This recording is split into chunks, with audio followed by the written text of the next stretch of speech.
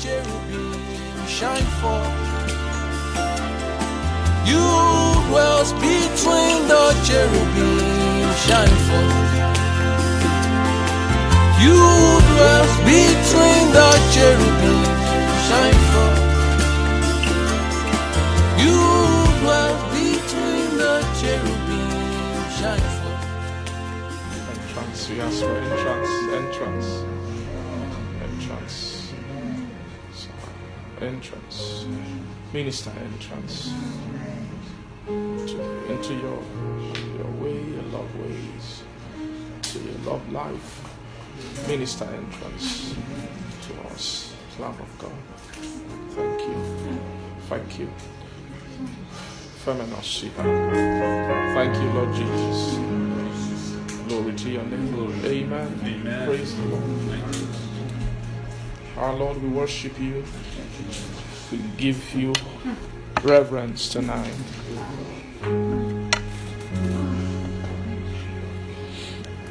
Lord Jesus, you are worthy to be looked upon.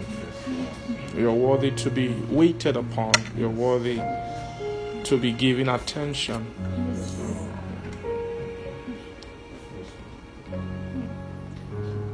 Our Lord Jesus, we bless your holy name tonight. You've done what no man could ever do. You finished the curriculum of loving God, loving the Father. You loved him to the end, nothing remaining. We worship you, Jesus. We bless you. We ask tonight, Lord, for let entrance be ministered to us. Amen. Into that fellowship, your fellowship, which you have with your Father.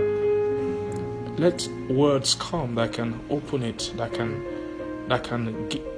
let words turn into gates, into access, into entrance for our souls tonight. Thank you for the giving of your Spirit, the gift of the Holy Ghost, who can make impossible things happen, that can make hearts which are otherwise uninclined toward God to begin to receive visitation, to begin to receive life, to begin to respond. Thank you, Holy Spirit of God. We pray that tonight you come and help us in fellowship. We ask, may we be able to see Jesus tonight. It's not a trivial matter to be able to see him. We ask, Holy Spirit, as he promised us, that you will show him to us. You are the shower of him. You are the one who should take all things that are his and reveal them unto us. That's our dependency tonight. We don't depend on any man's skill or any man's ability or any man's strength. But Father, we depend on mercy that is flowing as a river, which you have ordained for this hour, for this time, for us to be able to connect with the ministration of the Spirit to access blessing. Thank you, Father. I pray for every heart tonight. I ask, let there be a supernatural grace to journey in the Spirit. I ask for my heart, my Father. I'm not worthy to speak your word. I pray, Lord, that you will just use my vessel as a channel of blessing to communicate the Spirit tonight. Thank you, Father. Give glory to your name. Thank you. Thank you, Father. We worship you. Let there be a release of life. Amen. As we look at the Word of God, as we hear the Word of God. Thank you, Lord Jesus. Thank you. In Jesus' name we pray. Amen. Amen.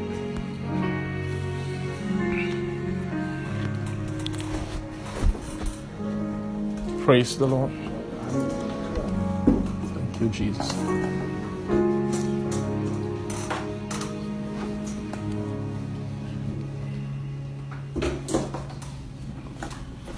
Good evening, everyone. Please welcome somebody and just say that I'm happy to see you. How are you? Praise God. And let's open our Bibles to the book of 1 John.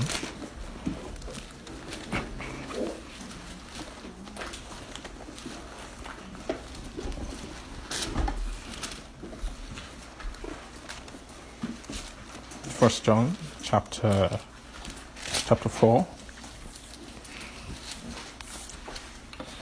Amen. 1 John 4. Let's read from verse 7. Amen. 1 John chapter 4 verse 7. It says, "Beloved, let us love one another, for love is of God. And everyone that loveth is born of God, and knoweth God. And he that loveth not knoweth not God, for God is love. In this was manifested the love of God towards us, because that God sent his only begotten Son into the world, that we might live through him." Praise God. Hallelujah. And herein is love, not that we loved God, but that he loved us and sent his Son to be the propitiation for our sins. And beloved, if God so loved us, we ought also to love one another. And no man hath seen God at any time. If we love one another, God dwelleth in us, and his love is perfected in us. Hereby know we that we dwell in him, and he in us, because he hath given us of his Spirit. And we have seen and do testify that the Father sent the Son to be the Savior of the world. Praise God. And whosoever shall confess that Jesus is the Son of God, God dwelleth in him, and he in God. And we have known and believed the love of God that God hath to us. God is love, and he that dwelleth in love dwelleth in God, and God in him. Amen. And therein is our love made perfect, that we may have boldness in the day of judgment, because as he is, so are we in this world. Praise God. And there is no fear in love, but perfect love casteth out fear, because fear hath torment, and he that feareth is not made perfect in love. We love him because he first loved us. Praise God. And if a man say, "I love God," and hateth his brother, he is a liar. For he that loveth not his brother, whom he hath seen, how can he love God, whom he hath not seen? And this commandment we have we from him, that he who loveth God love his brother also. Amen. Praise God. Let's verse 18. Verse 18, it says that there is no fear in love. Praise God. There is no fear in love, but perfect love casteth out fear, because fear hath torment, and he that feareth is not made perfect in love. Let's say that again. There is no fear in love, but perfect love casteth out fear, because fear hath torment, and he that feareth is not made perfect in love. Praise the Lord. Amen. Let's read verse 11. It says, "Beloved, if God so loved us, we ought also to love one another." Verse 12 says that no man hath seen God at any time. Praise God. And if we love one another, God dwelleth in us, and then his what? His love is perfected in us. Praise God. His love is perfected in us. Amen. So you see, there is something about this, what you call perfection in love. You see, in this realm of love, there's a lot of mention of the word perfection. Perfect. Praise God. Perfect. In verse 18 it says there is no fear in love, but perfect love. There is what you call perfect love. Praise God. So love, there is love, and their love can become perfected. Praise God. Love can become what? Perfected. And when love is being perfected, the sign that you know, how you know that love has been perfected is that you no longer have fear. Praise God. It's when love gets to a point where there is no longer what? Fear. When there is no longer fear in love, then that love that has no fear in it is what the Bible calls a perfect love. There is no fear in love. That's a general statement. There is no fear in love, meaning that love is actually contrary to fear. Fear and love. There is no fear in love. There is no fear in love. Love in itself, in its nature, has no fear. But love can be in a measure, praise God, and that measure now needs to be increased and needs to be perfected. And when it becomes perfect in a man, it will have casted out what? Fear. So it means that fear is also a dweller. Amen. In man. Praise God. Fear is also what? Fear is also a dweller in man. Fear is also, by dweller, I mean, not everything is a dweller in terms of the soul's ability to keep things. Praise God. The soul have their specific things that the soul was meant to keep and the soul is meant to hold. Amen. Those things they are spiritual things that the soul of man, praise God, is meant, or the soul of man can hold and the soul of man can keep. Praise God. Now, the real thing, what the soul was meant to keep was actually their persons. Is God. Amen. The soul of man is designed to have God, to keep God. The soul of man was actually customized for God. Is designed for God. That's why there's something about man and God. Man and God. And when you're beginning to speak about the dwelling of God inside a man, what they are trying to tell you here is that if a man can accommodate a man, then a man can accommodate God. That's the secret of connecting God, connecting God. God will not be the first person that comes inside any man. Praise God. God uses men to train men for God. Praise the Lord. God uses what? Men to train men. Because man was made in his image and after his likeness. So in order to accommodate God, he must be able to accommodate his likeness first. Praise the Lord. Then after accommodating his likeness, then you can accommodate him after. Amen. So you see the standard of perfection when love is still being perfected. Okay? When love is still being perfected, the realm of perfecting of love, or the exercise of perfecting of love, is you can't separate that exercise from the loving of the brethren. Amen. Or loving of other men or other people. Amen. Praise the Lord. And so in that process, that's what this place is trying to explain to us, right? That God, how do you love God who you don't see? When you've not loved a man who you have what? Who you can see. Amen. So praise God. When you have not loved a man who you can see, how can you love God who you don't see? Praise the Lord.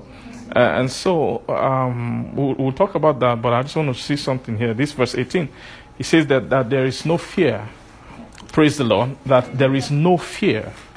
There is no fear in love. Fear is an enemy of love. Praise God. And fear is actually an enemy of love. And anything that's an enemy of love is an enemy of God. Praise God. So anywhere there is the operation of fear within a soul, amen, you won't find God. When fear dominates, God cannot dominate. Because those two are forces. Fear is a perverted force of faith. Amen. What did I say? Fear is a perverted what? Force of faith. It's a perverted force of faith. Praise God. Amen. Amen. When you take what faith can do and you turn it or the power of faith. Faith is a power. Praise God. What is the power of faith? Faith is the ability. In the book of Hebrews chapter 11 define faith. It said that faith is the substance of things hoped for, and it's the evidence of things not seen. Praise God. Substance of what? Of things hoped for, then evidence of what? Of things not seen. So faith is the operator of that which is to come, of that which is not yet. That's the meaning of faith. Faith is what connects what is not present yet. It's not present yet, but it touches faith. Faith is the soul's ability of the soul to relate with the unseen. Amen. Faith is the what? Of faith is the mechanism, is the potential. That's a good word. A potential is the power, and that thing of ability to relate with the unseen is an activity of spirits. Praise God, of spirit. Amen. Spiritual creatures, but which is exercised within the soul of spiritual creatures. Amen. Now, that thing called the unseen. Say unseen. Unseen. Unseen is, there's so much about the unseen. The actual exercise of life, spiritual life, actually is hidden, or it is the power or the control of the soul. The control. If you want to drive a vehicle, there's an entry point into a vehicle. After, you can open the door, but there's something about that. You need a small tiny thing called a key that you must slot in somewhere. If you don't do that, you can't drive it. So that thing is what is the access into all the things the car can do. You need something to activate all the capacities of movement. If you don't turn that key, you can't use the gear, you can't use the brake, you can't use the steering, you can't use anything. Amen. You can't move the car without that key. So the say unseen. Unseen. So that thing called unseen, that world of unseen, the revelation of the unseen is the New Testament that brought that. Means the revelation. The revelation of the unseen. The revelation of the unseen came in the New Testament. Praise God. But before the revelation of the unseen realm, praise God, it began to be revealed to the soul, there has been activity of the unseen in the soul realm already. Praise God. Without engaging the activities of the unseen, you cannot move a soul. A soul doesn't move just without the powers of the unseen. That's a secret.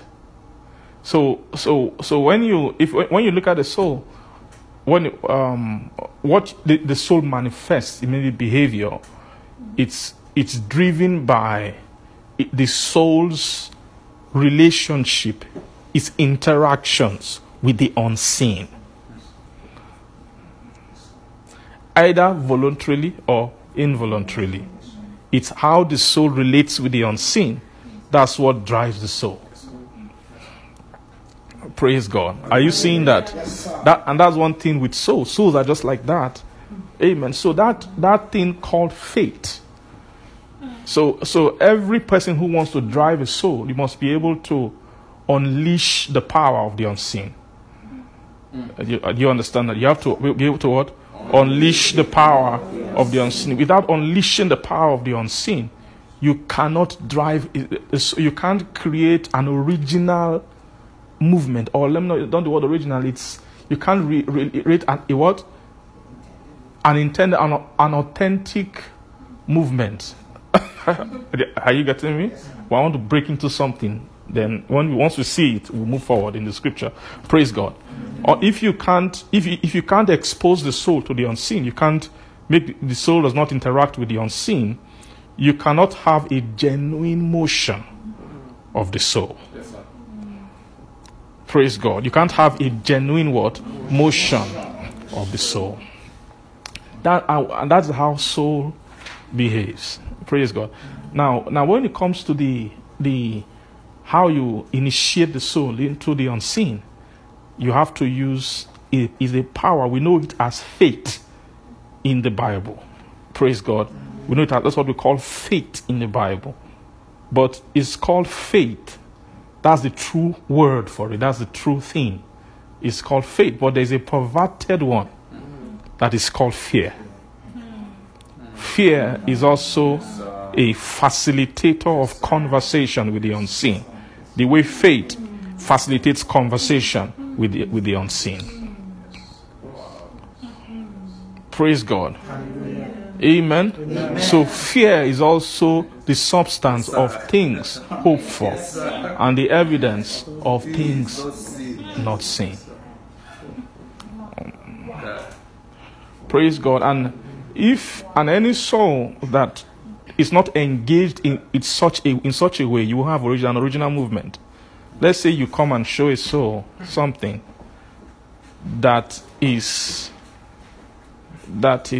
amen. That the present, by present I mean the immediate alone, is hard for just the immediate to wake a soul up. To wake a soul up. Why? Because the immediate is too small. The soul can handle the immediate mindlessly. It doesn't need his soul doesn't have to wake up to handle what is the immediate. Immediate means what has already manifested. It has in the soul has seen it. He has already manifested fully. So the soul can even just mindlessly can handle that. But when you check the soul's real concern is the things that are not yet manifest. The things that are not yet seen. Check every man. What are a man's fears?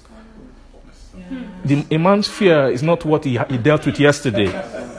A man's fear is what has not yet happened.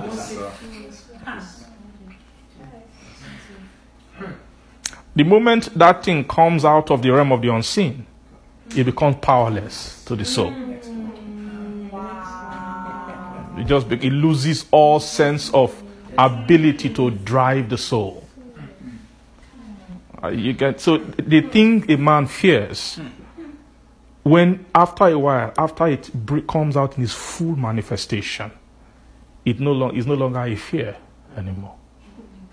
It can become a discomfort. It can become a problem. It can become a praise God, amen. But it's no longer a fear.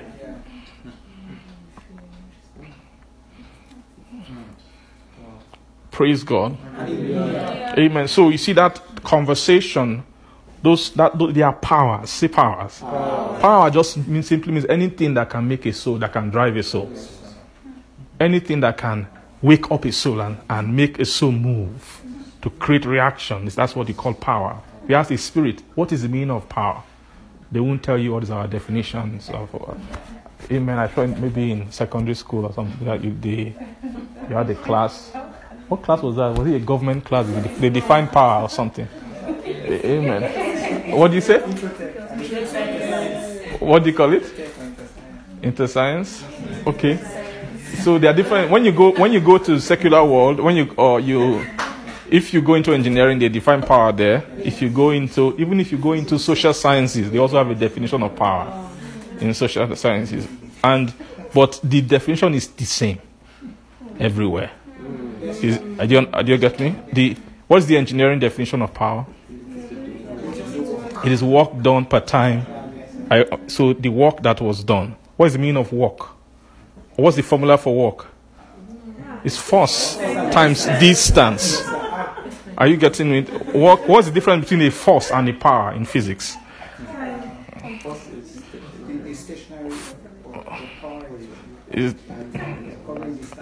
Right? Praise God.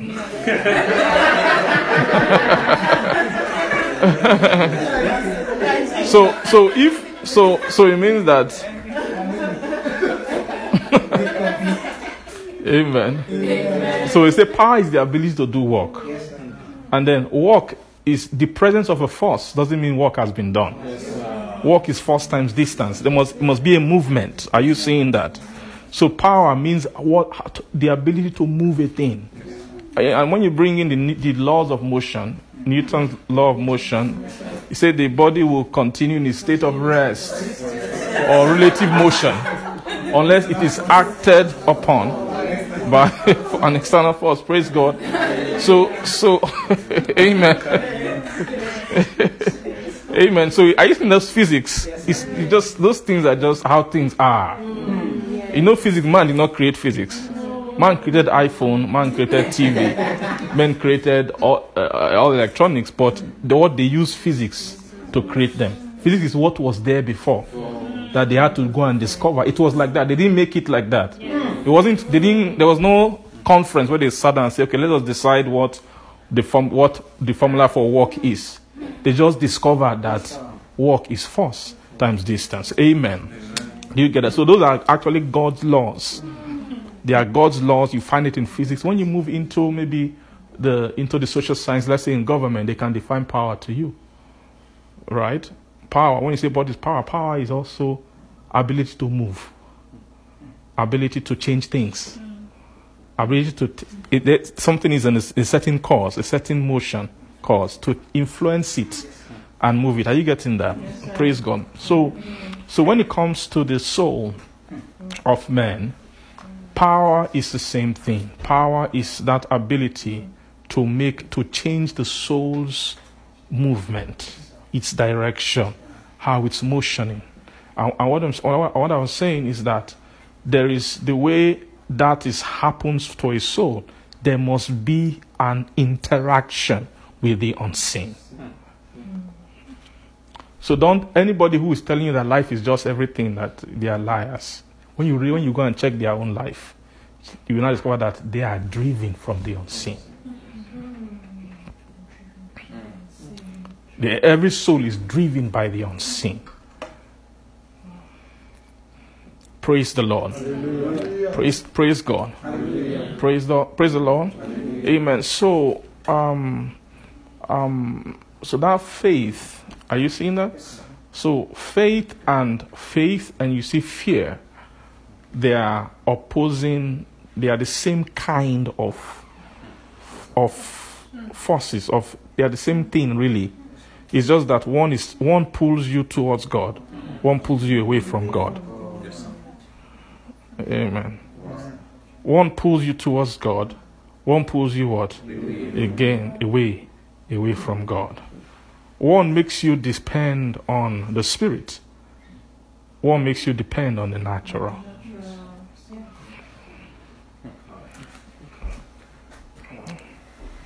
Praise God. Amen. Amen. Praise the Lord. That fear is what makes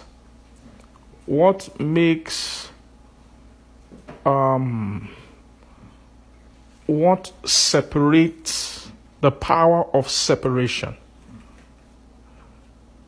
Amen. Amen. The power of separation, when you check that power, you will now find that it's actually the opposite operation of faith that can make a soul separate from God.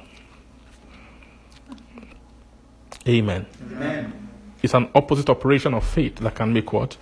That can make a soul separate from God. Now, if a soul does not move towards God, because every time a soul moves to a point, faith moves a soul. Okay? Faith moves a soul in the spirit.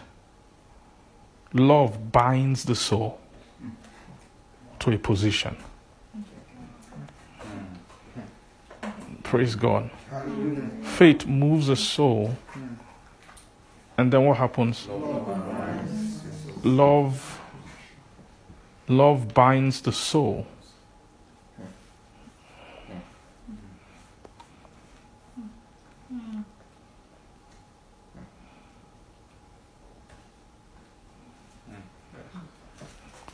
Amen. Amen. Love what? Binds the soul. Amen. Amen. So what you see that faith moves the soul into love. Faith moves the soul into what? Love. Faith moves the soul into love. And they defined love here. What is love? Love is really God. Right. Love is what? God. Love is God. And so faith, the purpose of faith is to move souls towards God. Are you seeing that? The purpose of faith, every time a soul acts by faith, the real purpose of faith is to move a soul towards God. So the movement is faith. Then the attachment is love. The movement is faith. The attachment is love.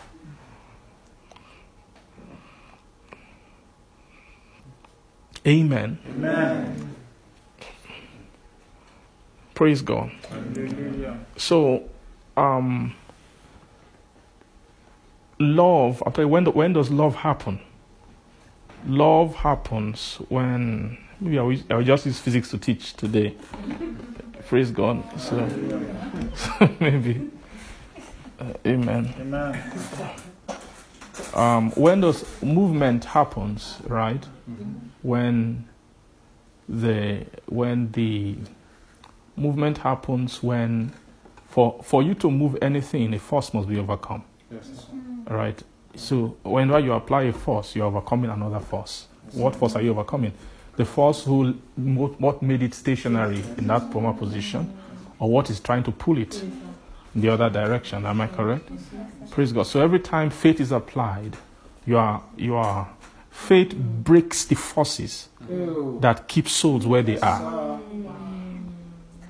And faith breaks the forces that operates to take souls away from God. There is no other thing that can do that. What faith does, there's nothing else that can do it. Zeal cannot do it. Plenty of activities, all kinds of things. Men have tried things, man. Go and ask the Jews all they've tried. And then after they tried and tried, they always err in their hearts. They always err. I've not known my way. They always err. They still found in them an evil heart of unbelief.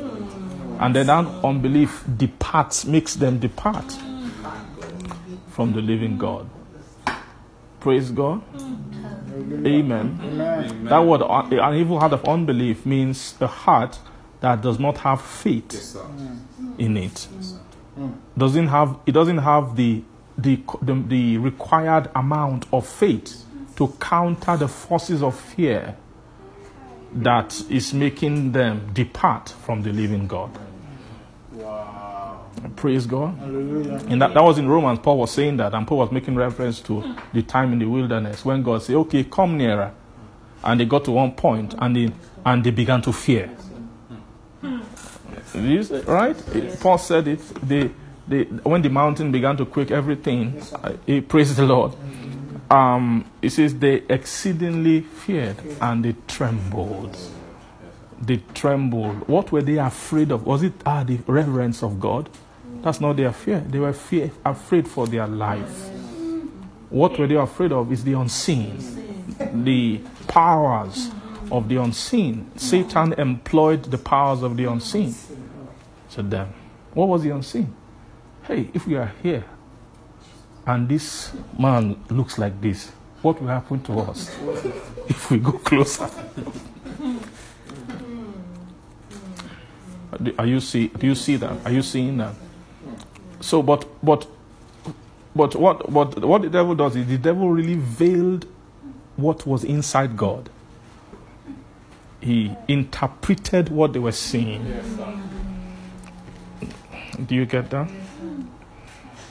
So when a person, let's say, that thing to them was physical, the physical appearance, but it was physical. There's nothing in this world that is just physical, right? Physical things are actually there to bring about a more of a spiritual effect inwardly or within the soul of men.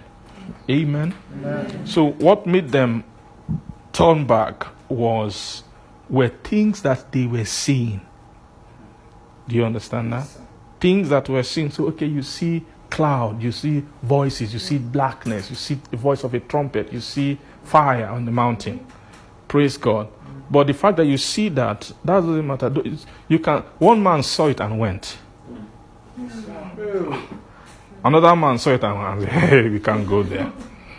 And then in Romans, Paul now really explained the problem, that it was an unbelief, that they lacked sufficient faith. Are you seeing that? Are you seeing that? So what is faith? I'll just tell you, faith just means accurate interpretation of the unseen. Praise the Lord. Faith is the what? The accurate interpretation. Or faith is the accurate interpretation to a soul, right?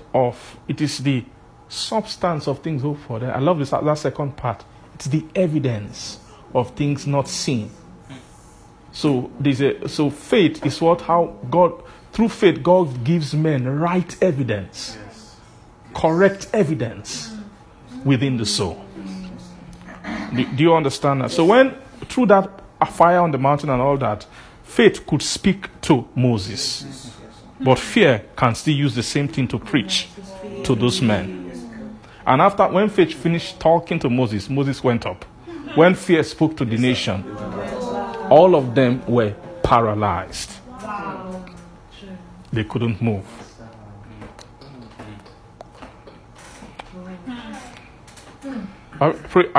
You know that? Praise God. So, faith and fear are preachers. Faith and fear are actually, if you can discern their nature, they behave the same way. They are the same thing. Check them. What is their main characteristic is that they are highly revelatory. Yes, sir. There is nothing in the world that's as revelatory as fear.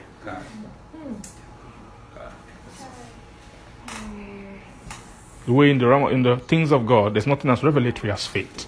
They are the operators of revelation. They operate by revelation. They reveal. Revelation means they bring forth a knowing of what is not yet, what you don't yet see, what is not yet manifest. You can know it. Faith and fear are actually preachers of the unseen. But one is preaching a lie to you. Right? One is preaching a lie to the soul.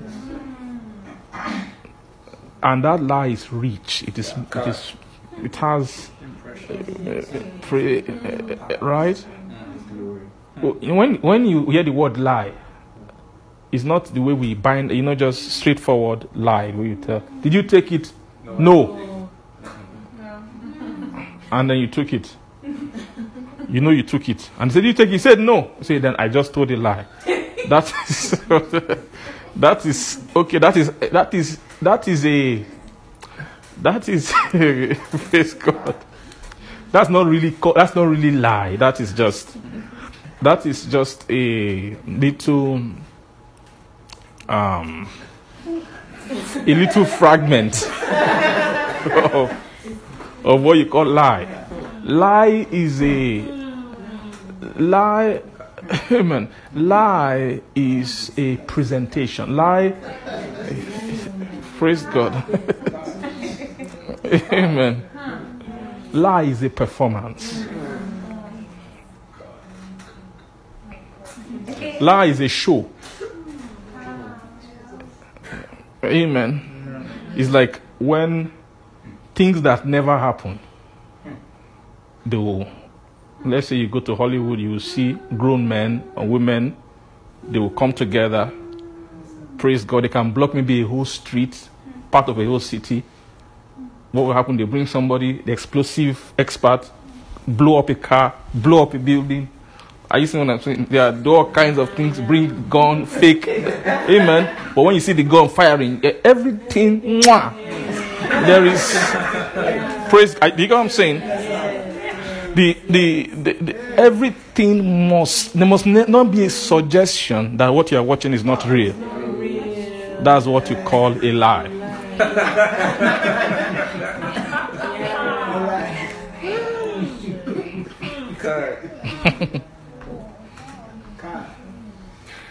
Amen.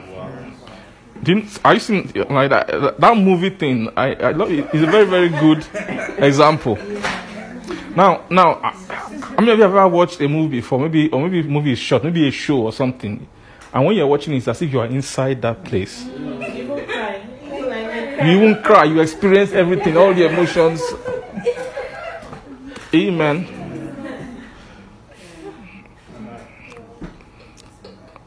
Are you seeing? They just created, and those things, nothing happened. It's just fiction. They call it fiction, but are you seeing? But they created it. So a lie is something that is made. They create a reality, something that is believable. Amen. So when they say the father of lies is the devil, what kind of lie do you think he's telling us? So is it just one thing? Devil, does God exist? No, God does not exist. Then he say he has lied to you. That's not. He doesn't lie like that. Praise it. Rather, if he wants to make you, he will create a world in which God does not exist, and you will be living inside it.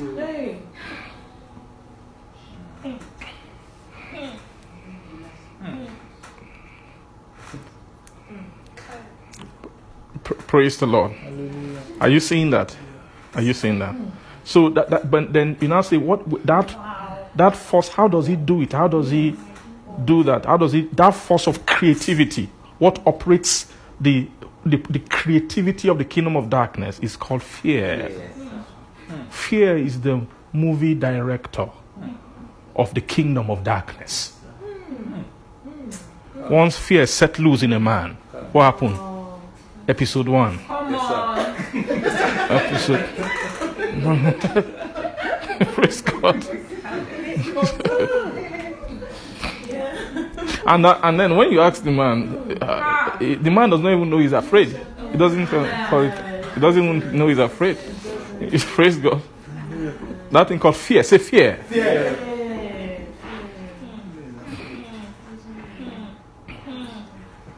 Now, he can't in his conscious mind reduce what is driving him to fear, but it is fear. It's fear. Fear means it means the entrance of revelation into a soul that is not true.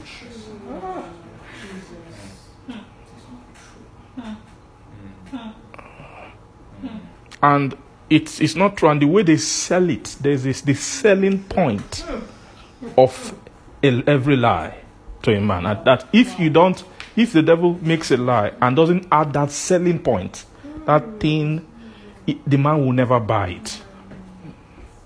In other words, there's something that makes it sell. There's something that makes it sell. Every lie of Satan. And if you bring a lie to a soul and it doesn't include that element, the soul will never buy it. What's the element of the lie of Satan? Is that whatever story you bring, it must be about his life. It must be about his life. If it's not about his life, he will never buy it. And so the devil knows man. He must have checked man. What is the secret behind man? His life. It's his life. It's life. It's life. So all you need to do to get a man from God, tell him a story about his life. Are you seeing that? Tell him what? A story about his life. That life, the life is what he's guarding, what he's keeping. So say, okay, this life you are keeping, there's a way we can help you keep it.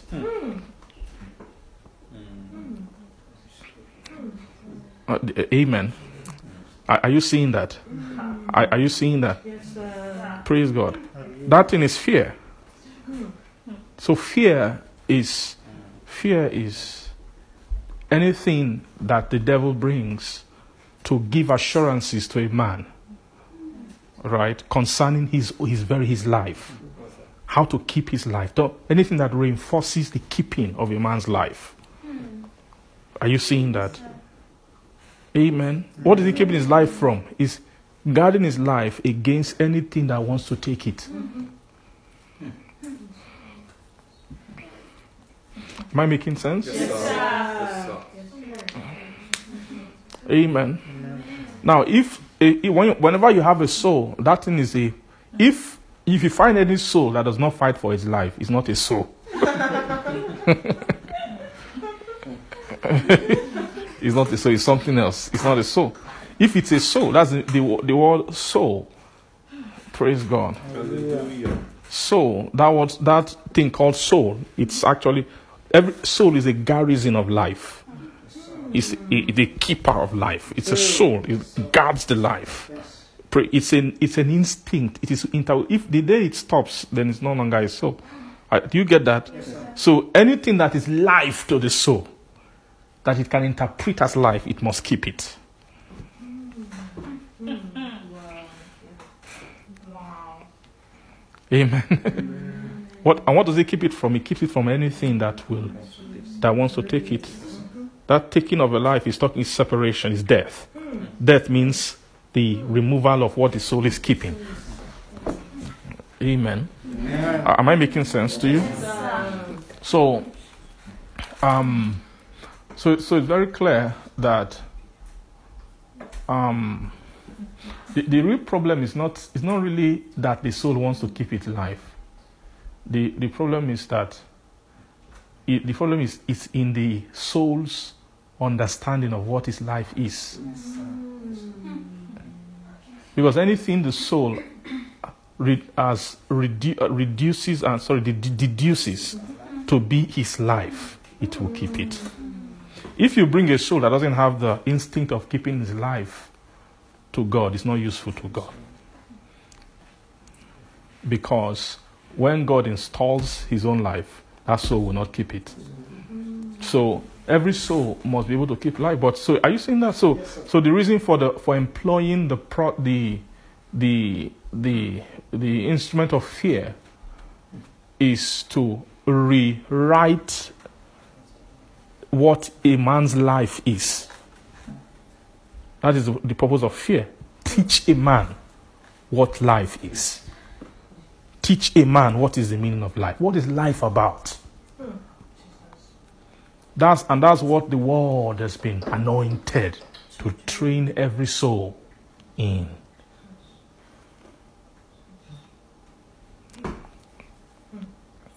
Amen? Amen.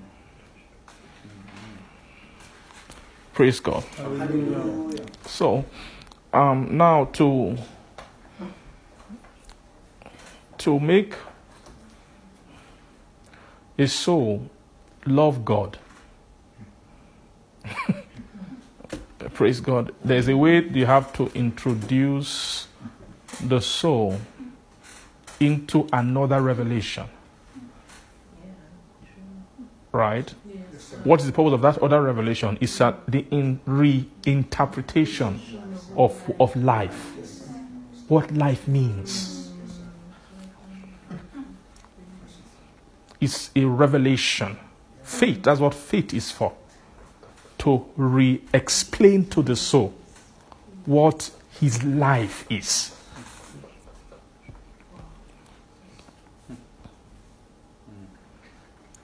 To explain to the soul what life is.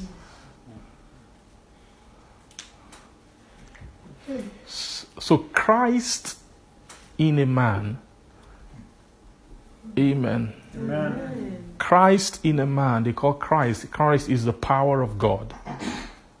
Romans chapter 1, he says, I'm not ashamed of the gospel of Christ, for it is the power of God unto salvation.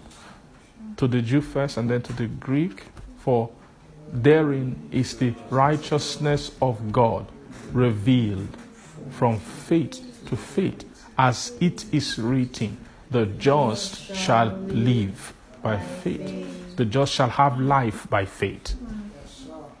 The just will, the way the just, the life of the just will be reinterpreted to them by the operation of faith. Praise God. Hallelujah. The word revelation of righteousness. Revelation of righteousness just simply means revealing the right concept of life to a soul. Yes. Revealing the right concept of life to a soul. Praise the Lord. Hallelujah. Amen. So, and that's of course that's why Jesus Christ came. Jesus Christ came to bring about the rewriting of a different life and to make another life manifest to men. Amen. Amen. What did he come to do?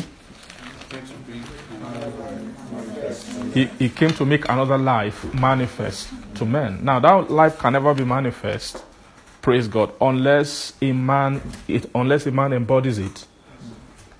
Praise God. A man must embody the life for it to be manifest. So if Jesus did not come and then become instructed in the life, amen. If he didn't come and then become what?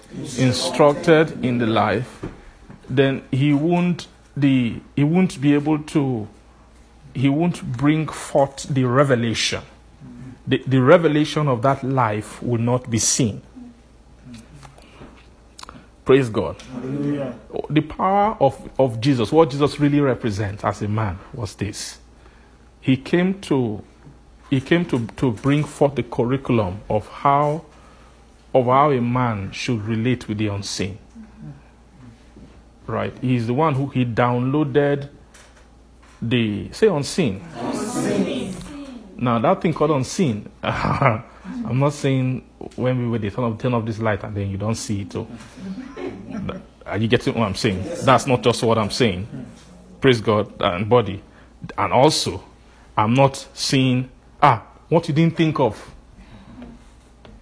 Something like, this thing was there, you didn't think of it, and I say, this thing, I'll tell you something. That's also in the mind. That's not to really explain the unseen. Say things not seen. Things not seen. What Jesus came to do was not that. It's not that. Amen. If it's just it's enough awareness. My men didn't know this thing was here before. He now came and said, this thing is here. It's more than that. Praise God. The word unseen is what all scholars, men who have walked with God, prophets, praise God, what they could not see. Do you understand that? What they couldn't see. Even angels desire to look into it. According to the book of 1 Peter, the prophet, they inquired and said diligently, what manner of time? They was to them, not unto you, not unto us, but unto those. Praise God. It's unto us. Amen. Amen. Those things which angels desire to look into. So, are you saying that? So, what angels desire to look into? It means it's unseen. Even in the realm of angels, it's still unseen. So that's what, so when I say unseen, you know what I'm talking about. We're talking about that which is unseen. Is that it is closed up to man. So Jesus came to see. What Jesus came to do was a secret hidden life that no creature knows about. Which is of course the life of God, the God's own kind of life. Is that a man has to be able to bring that thing into the realm of where it can be seen. Praise God. He had to. How do you bring something into the realm of the unseen? If someone must embody it. Someone must embody it. He must come in. He must become it. He became it. Praise God. He had to become it. Are you getting me? Because that thing which they want to download that to man is not something. It's not a. Praise God. It's not something that you just write. It's something that was designed for a particular kind of soul to have. Not angel's soul. Angel's soul cannot have this. Amen. It is what man's soul was designed to have. So there has to be a man who can bring it down. Am I making sense? Yes, sir. So Jesus Christ, what he came to do on the earth was he came to embody the life of God. And if a man can embody it, amen. If a man can do what? Embody it. When a man can embody it, then other men can have it. Because when he embodies it, a testament can be written of him. Praise God. He can have a what? A testament. Praise God. Testament means testament of what he received. That's what they call the gospel. In the book of Romans chapter 1, they say the gospel of Christ. The gospel, the news of Christ. The good news of Christ. It means new things of Christ. The new things about Christ. Praise God. That thing, as I'm not ashamed of it, for therein is the righteousness of God. Say that word, righteousness of God. Righteousness of God. How many of you believe that righteousness of God is not revealed to angels? What angels have is a righteousness of angels. They have their own. God designed it. God made it for them. He gave them their own righteousness. It's their own frame of judgment. When you see Michael, Gabriel, they have the way they think. He's an angel. He has his righteousness. He has his judgment. Are you getting that? Yes, sir. The same way Adam was created with his own righteousness and his own judgment. He can judge as an Adam. I'm an Adam. I know what to do. This is right. This is wrong. Are you getting that? But none of those are two kinds of creatures. Angels, man. They have their own kind of righteousness. But that man, he has his own righteousness, but he has a potential that is greater than angels' potential. I mean, if you know that, when man was made lower than angel. Man was lower than angel in stature, in who he was, but he was higher than angels in potential. What is potential? Potential means that if we take this thing and make it the best it can be, what will it become? Do you see that? Are you seeing that? Amen. The potential that man has, angels don't have it. No angel has it. No angel has that. What is the potential that man has? It's something special. And the devil will make sure that man don't ever discover this thing. The devil will permit Christianity, preach it to a point where man must never enter into his consciousness that there is a greater potential in him than, number one, his own righteousness. Then let's say highest he can ever aspire to is go to where angels are living and be living with them. That's the goal of going to heaven. Do you get that? Yeah. Do you get that? The highest thing. That's the highest. Are you seeing that? That's the highest thing man has ever imagined. The devil has asked, okay, let him just think that heaven is the best. Just once you can make it to heaven, that's the angelic world. Are you getting it? But when you read the Bible, that's not the promise. That's not the promise. God did not promise man heaven. God did not say, this is the promise that I promise you, heaven. Show me one place, just one in the Bible, where they say, in the end of your life, you will come to heaven. For God so loved the world that he gave his only begotten Son, that whosoever believeth in him should come to heaven.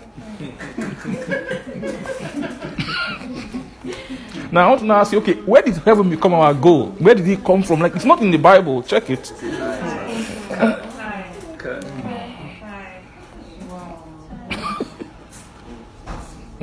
Check it. It's not there. That's not the...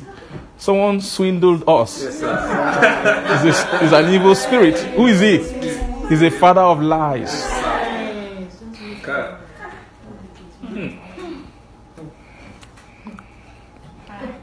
The promise why Jesus Christ came is to realize the potential of man. What's the potential of man? It's called eternal life. Life of God. Check it. That's the promise.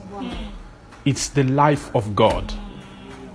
That man will receive the life of God. And for a man to receive the life of God, he already had a life which he is keeping, which he is guarding. Amen. Amen. In fact, the life which God gave man before, which Adam had, that's not what man has anymore. That one was stolen by another guy. Praise God. That guy, he came and he began to preach to souls. Right from when we saw him in Genesis, he was a preacher. Right? He's a preacher. What is he preaching? Fear.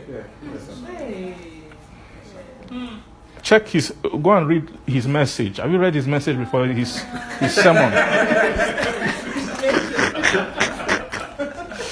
Praise God. Have you read his sermon? You know that in the Bible, the first preacher was the devil. Before any prophet preached, before God, Satan was the first guy who preached. I mean, the one recorded, maybe God was preaching to Adam before. But the first sermon we saw in the Bible was who? What was the core of his message? I want to deduce the lesson. What was he preaching to?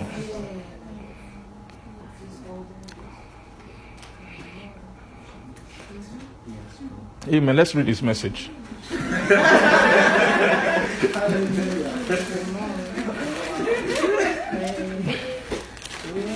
Very, very simple sermon.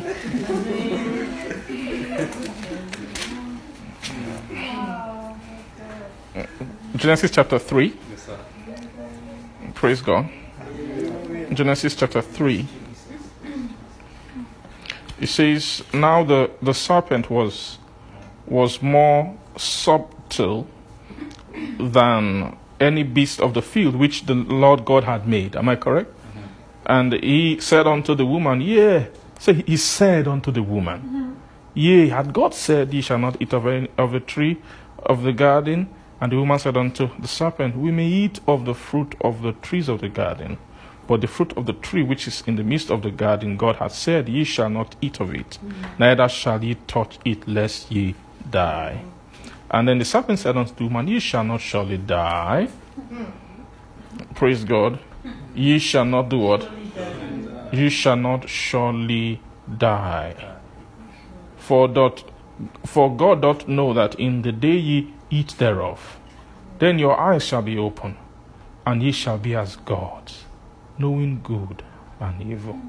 Then verse 6, and when the woman saw that the tree was good for food, and then it was pleasant to the eyes, and a tree to be desired to make one wise, then she took of the fruit thereof, and she did eat, and gave also unto her husband with her, and indeed eat. And verse 7, and the eyes of them both were opened, and they knew that they were naked. And they sewed fig leaves together and made themselves what? Aprons. Praise God. Are you seeing that? The eyes were open, and they saw, they knew they were naked. Now, before that, look at verse 25 of chapter 2. That was their state before. It says they were both naked, the man and his wife, and were not ashamed. Praise God. They were both naked, but they were not ashamed. And then Satan came and he opened their eyes. Now, shall I tell you guys something? What Satan preached to the woman is what was in him. He preached to the woman. Then he got the woman to eat the fruit. What was inside the fruit was the same message he was preaching.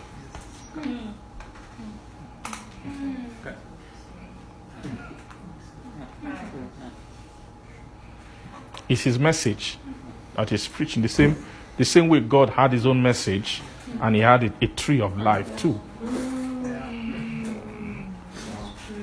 Right? The devil had his own, that one, and then he was preaching his message. But he said that it's not enough. If I preach just this one day preaching, can make her sin today, can make them fall today. But that's not what I really want. I need to just making a unitary action of sinning is not enough to. You get what I'm saying? It was not. So at this point, first, when they sinned, the life they had was still the life God put there. It's just that life was below an angel's judgment. Remember what I said before about an angel? They have their righteousness, they have their judgment. And then human beings are lower, men are lower. So he came to them with a superior the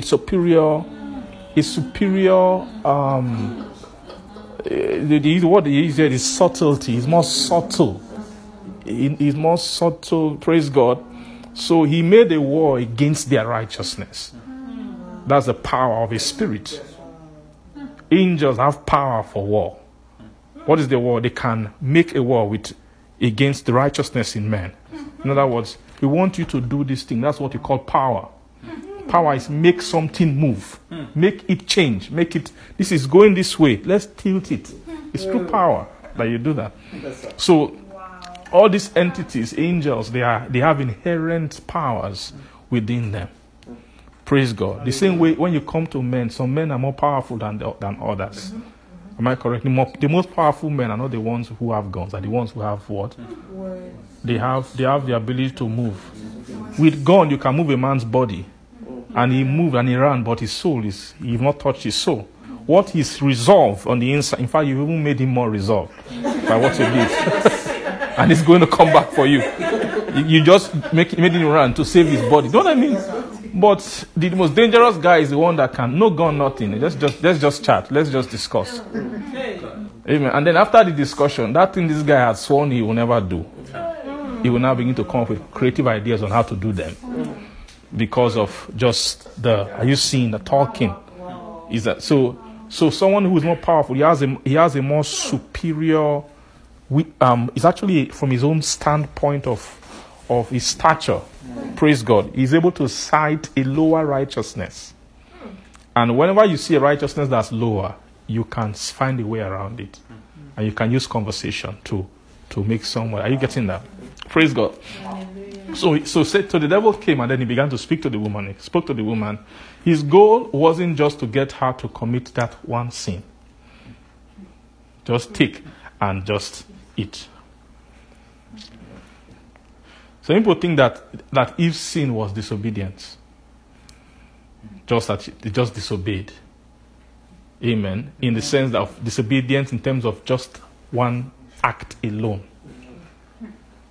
That was true. They disobeyed. Eve even disobeyed. It was even Adam. We check the Bible. Praise God. It says Eve was deceived. But Adam was the one who disobeyed. Are you getting that? So that disobedience as just one thing, an action, that had its consequence. Praise God.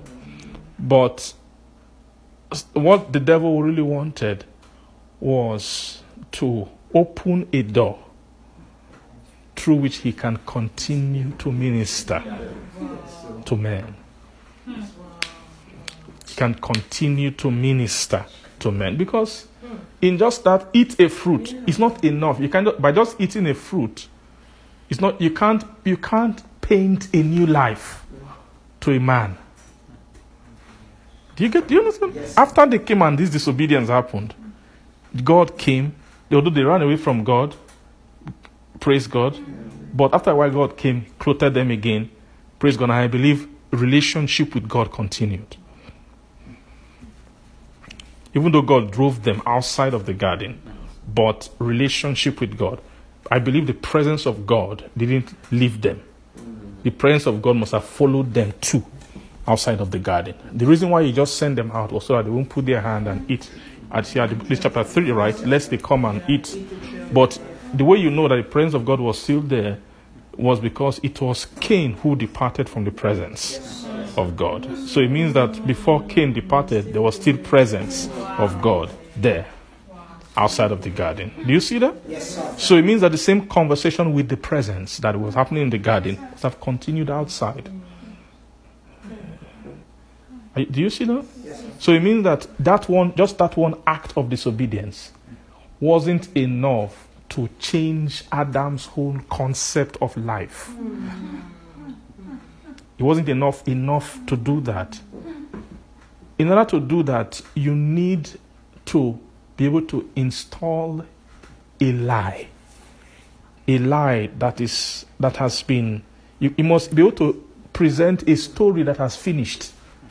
A finished story, a complete story. And that complete story, that's what those trees are keeping. One tree is keeping the story of God.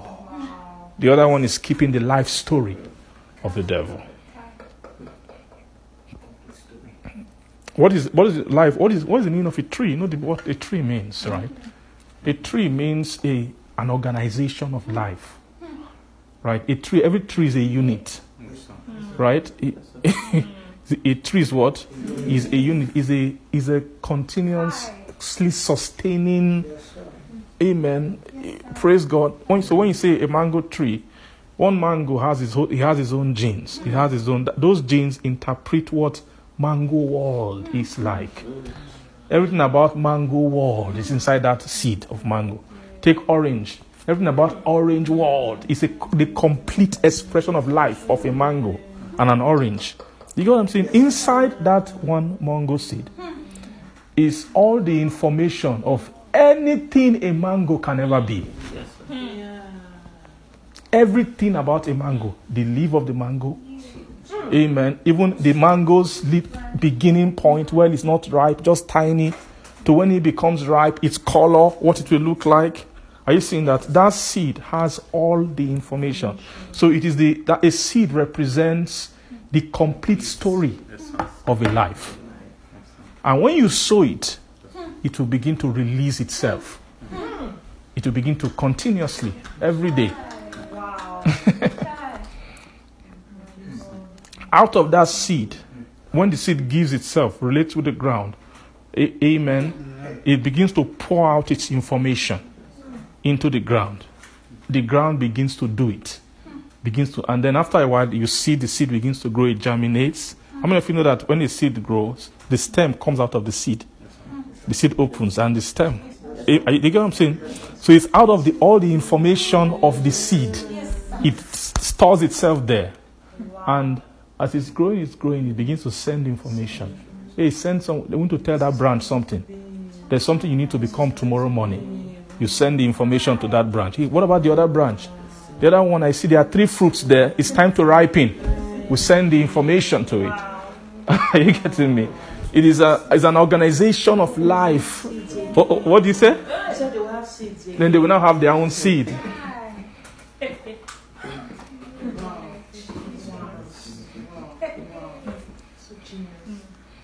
Are you seeing that?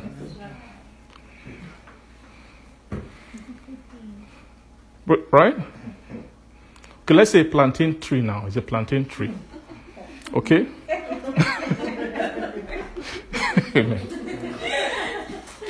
So imagine the life of a plantain tree. There's no stage in the life of a plantain tree where from the root will send an information it's time to bear seed. Why? Because seed bearing is not in the plantain. They don't have seed that way. Are you getting me? They are not that kind of fruit. It means all the information is in the seed after its kind. After its kind. After its kind. Praise the Lord. So you see, that thing of a seed, the real purpose of that seed of the tree of knowledge of good and evil is let humanity take in them a seed that will continue to speak. That will continue to do what? To speak. Did Satan come and tell them, hey, Eve and Adam, because Adam was there, you guys are naked, oh. He didn't need to do that. Yeah. All I need to do is just one thing. Get them. Everything they need to know is inside the seed. It's inside that tree. It will tell them everything they need to know. Yeah. Did he come and tell Eve, from you have to become a liar? Start lying now. Okay, how did Cain know how to kill his brother? Who trained Cain in murdering? How to be a murderer? Was it, or did he ever see Adam kill somebody? Did he ever, no. Somewhere.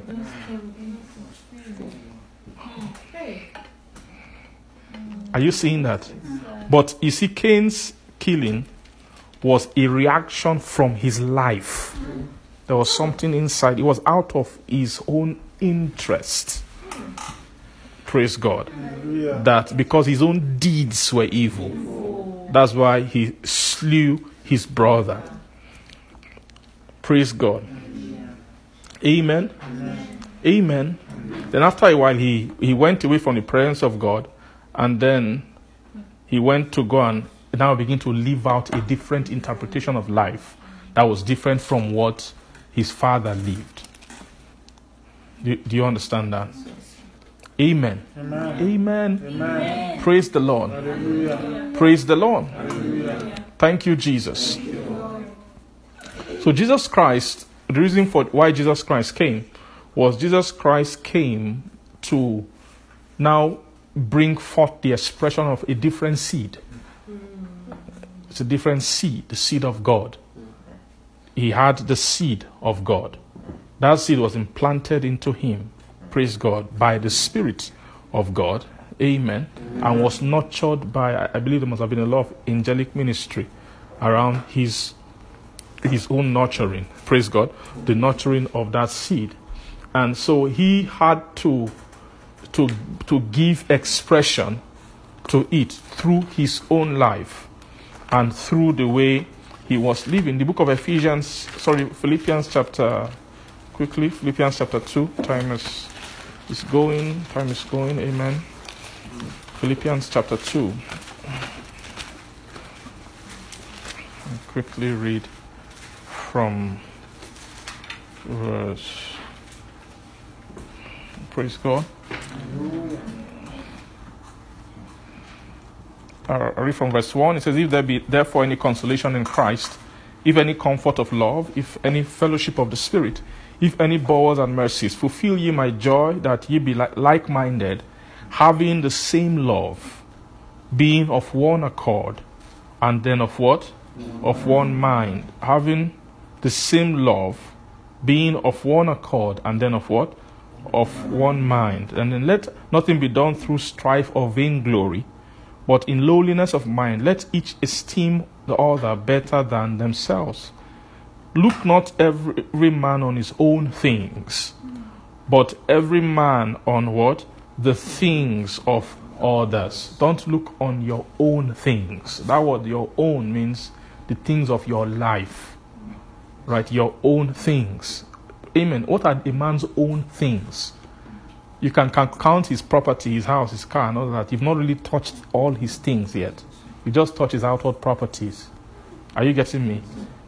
A man's own things are how he is, his own person, his own nature, his own life. Praise God.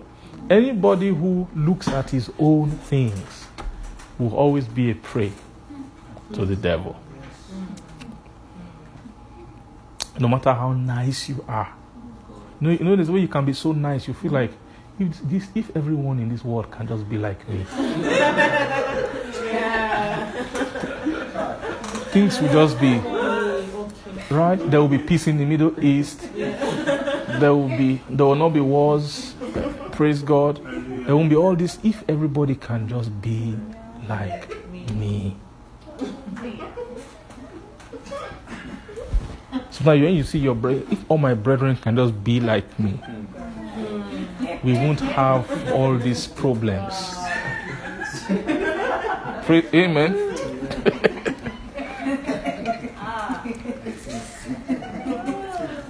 So that kind of thinking is wrong. Don't think. Don't look at your.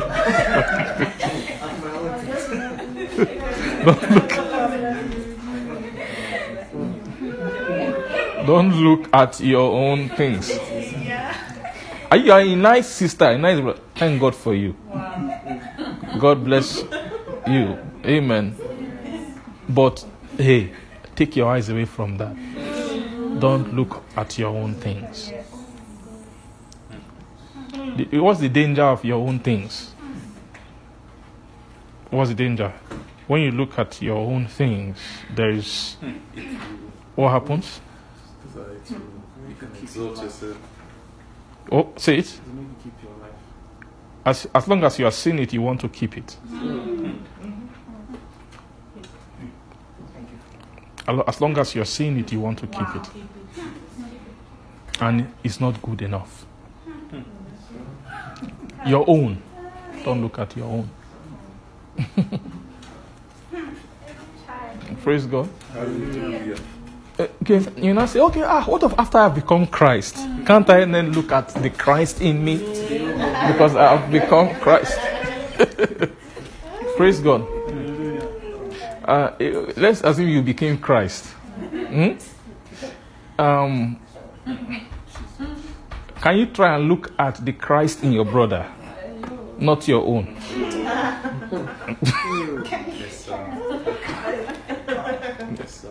Because your own cannot be trusted.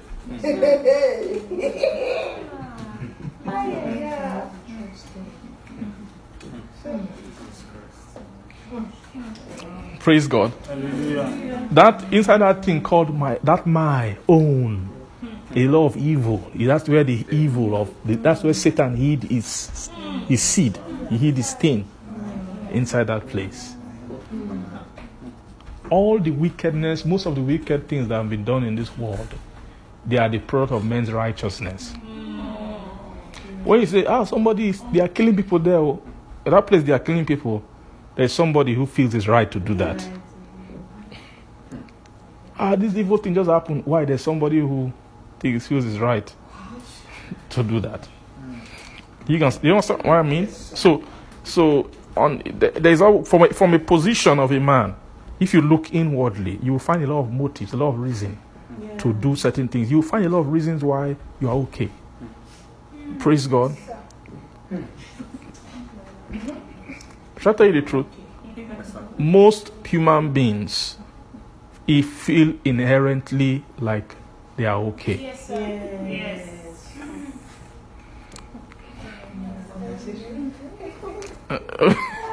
They feel inherently. Most people, they feel, okay, I just have this thing I need to work on. But apart from these things I need to work on, you feel you feel you're okay. That's just a natural way men are. And men have to be that way. If men are not that way, life will be too unbearable to live in. You have to feel that way if you're a natural man. So the only place where where you have a conversation that targets that your own, and say, no, this one is not good enough, we have to remove it. It's only in Christianity. There's no other place where you find that. Many other religions lie to you people. Say you have an inherent goodness. You just need to find it. You just need to meditate. If you can meditate deep enough, your inherent goodness, your true self, through meditation.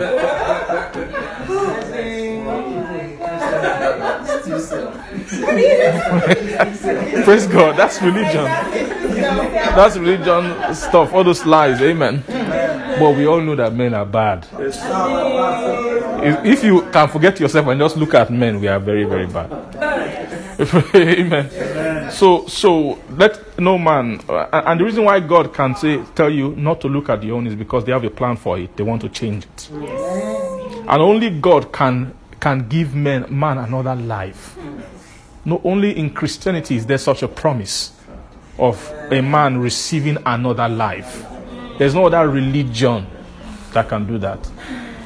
Even Judaism cannot. Judaism is all about, we are all sinful. It's just a matter of how do we pay for our sins.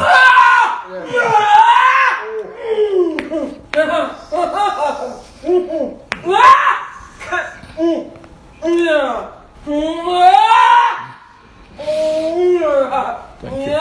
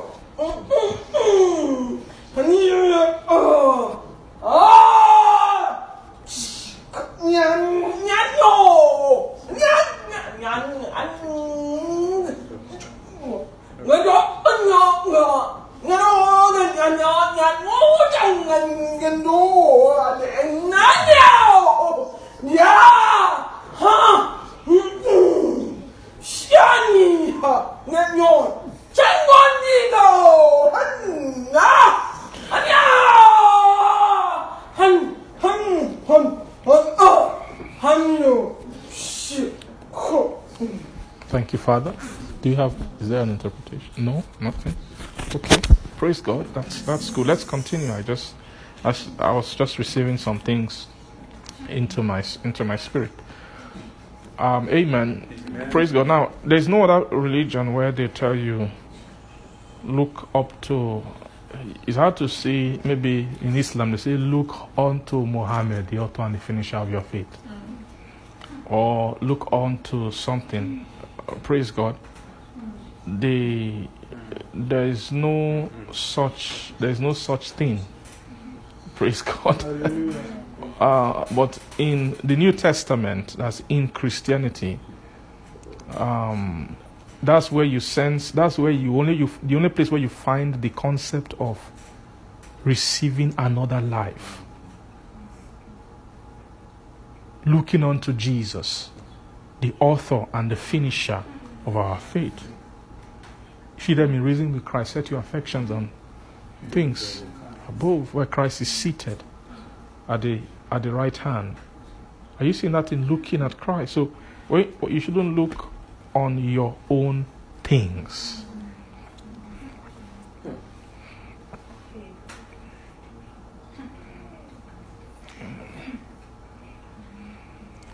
Praise God. Now, let's just quickly read through this. So let not every man look on his own things, but every man also on the things of another. Why? Because there's a deception in our own life. It says, let this mind then be in you, which was also in Christ. Praise God. Now, that this mind that they want to be in you is the same mind that they spoke about in verse 2. It says, fulfill ye my joy, that ye be like-minded. Right? And then having the same love. So you have the same mind, you have the same love, and you being of one accord in one mind. Praise God. And what is that mind? It is a particular mind, right? So which was also in Christ Jesus. There's a mind which he had, which was also where? In Christ Jesus. Then Yahweh began to describe it. It says, who being in the form of God, thought it not robbery to be equal with God, but made himself of no reputation. Am I correct? And took upon him the form of a servant, and was made in the likeness of men. And then being found in fashion as a man, he humbled himself and became obedient unto death. Even what? The death of the cross. Praise God. So, verse 8 says, being found in fashion as a man. So, he had a man's life at some point. But then he humbled himself, praise God, and then became obedient where? Unto death, and even the death of the cross. And then therefore God highly exalted him and then given him a name that's above every other name. Praise God. Now, you see this humble himself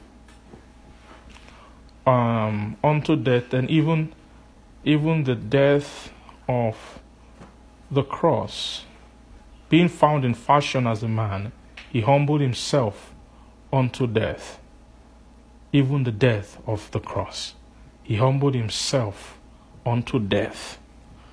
He had already humbled himself unto death before he went to the cross to die. Praise God. So he humbled himself unto death. Then even the death of the cross, that was the actual physical dying, praise God, where he went to the cross. Amen. Amen. So, but the first humbling of himself unto death, say humbling. So, there is what the death of the cross was. That death of the cross, men took him, handled him, they beat him, nailed him to the cross, praise God. That was a death, which was physical. But Jesus died a kind of death that every man should die. Is a death that is prescribed by the mind of Christ. And every soul who subscribes to Christ's mind, you will find out you will be seeing this death in your future. Yes, sir. This same death. Are you getting me? Yes, sir. There is not death of the cross. That one is Jesus' own. So that is not your. Amen. That death of the cross. Praise God. You know, some men like that death of the cross. Some men, they want to do evil the death of the cross, but they don't like that first part, because the method of that, you know what I'm talking about? I've seen a video of one guy in the US on the expressway. The guy was carrying a cross. So they stopped him and asked him, "Sir, why are you carrying this?" He said, "No, this cross is." Amen. I forgot how many years he said he had been carrying it for. Amen. Praise God. And people like that kind of thing. Amen. But Jesus did not just go to the cross. It's time to go. And then, no. There was a kind of death that it means humility first killed him. It's called a humbling unto death. First, that is, you see, that first being humbled unto death is that death that really qualified him to go to the cross. Yeah. Praise God. So you see that humbling of one's self. Say humbling unto death. So the humbling of one's self, that word humble means to reduce yourself. Reduce yourself. And in order to do that, in what happened in Jesus was the reduction of a man. They had to remove a man from him. And remove a man and remove him until man was gone from him. Praise God. How do you do it? Is by the operation of humbling, humility. He humbled himself, being found in fashion of a man. So that's what you use man to do. Man is supposed to be humbled so that he can die.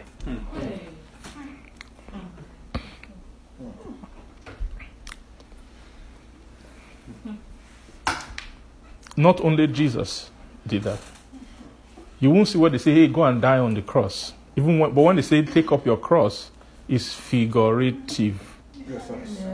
Right? When Jesus said, take up your cross, he wasn't carrying a cross at that point.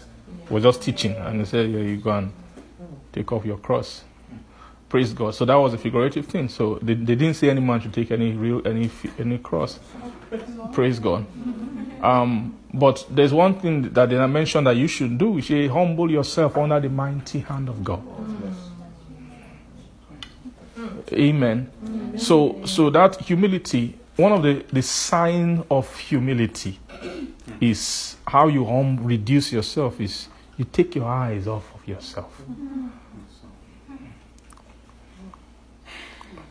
So that taking one's eyes off oneself, that is where in that thing is the fulfillment of love.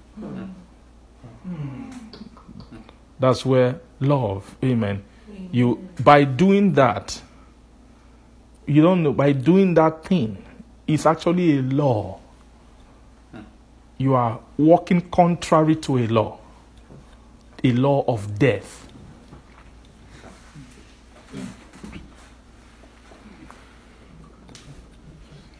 So if you ask me, why do you have a Christian brother, a Christian sister and all that? They are just to help you live. That's the purpose. That's what 1 John 4 was describing. That at every level, they want to make you live beyond here. They bring someone for you to love. Nobody can live without loving. Now, you can't increase in life in the spirit without measuring a love. And what happened? That measuring of love, I mean, first, even in the arena of men, among your brethren, among people, praise God, the way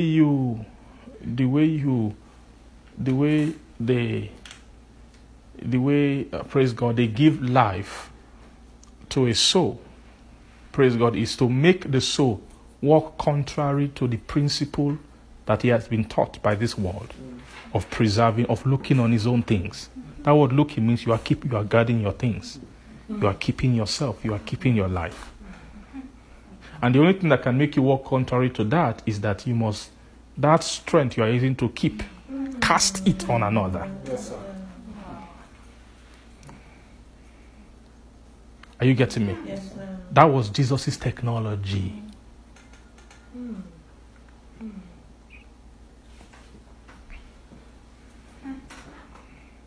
That was the technology I mean by of how they made him lose his life. Right.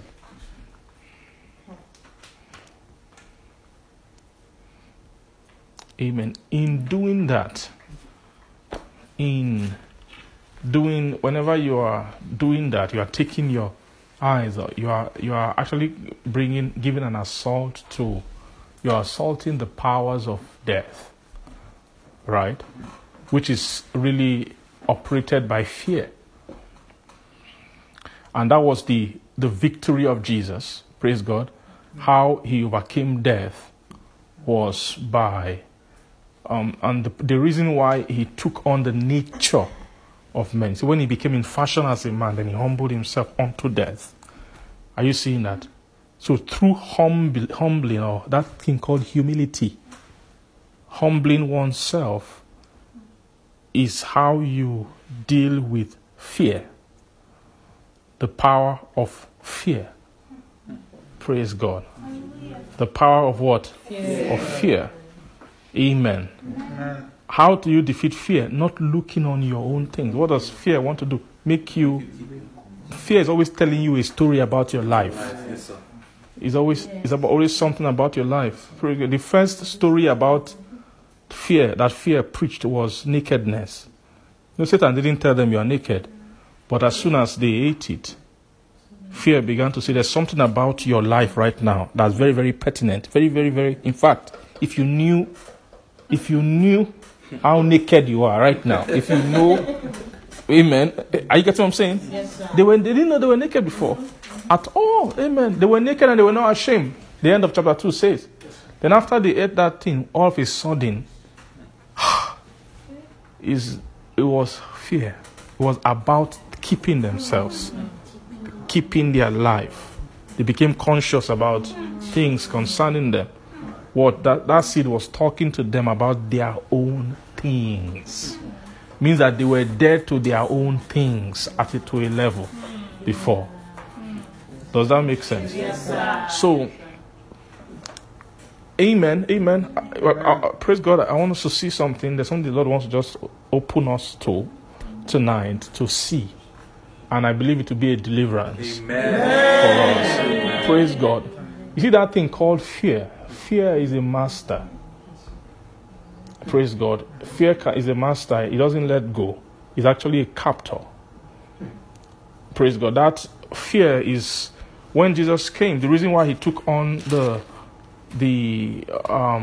why he took on the nature of man is that Jesus had to come into a position where he can look at that captor called fear face to face and destroy him by disobeying him.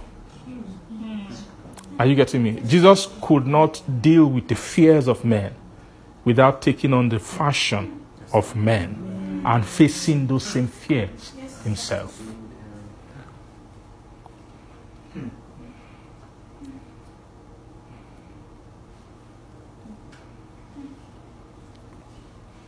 Amen?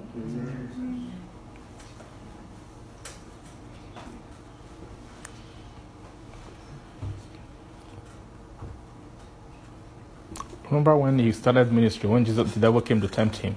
Look at those 3 temptations. It's about his life. First one is what he will eat. He knew he was hungry. You need to eat right now. You need to praise God.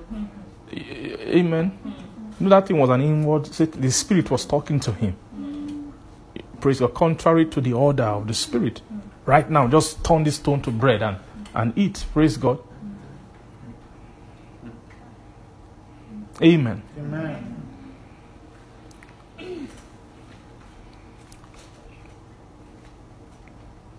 And all through Jesus' life, Jesus was being tempted, the Bible says, in all points, yet without sin. Amen. And the ultimate temptation for him, even in the physical, was about that going to the cross, am I correct? Which was about losing his own life, both what ultimately physically. So Jesus had to take on, let's see the book of Hebrews, chapter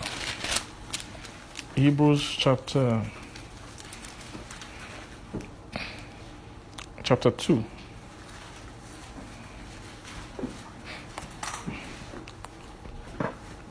Hebrews 2 verse 14, it says, "For as much as then as the children are partakers of flesh and blood, then he also himself likewise took part of the same, right?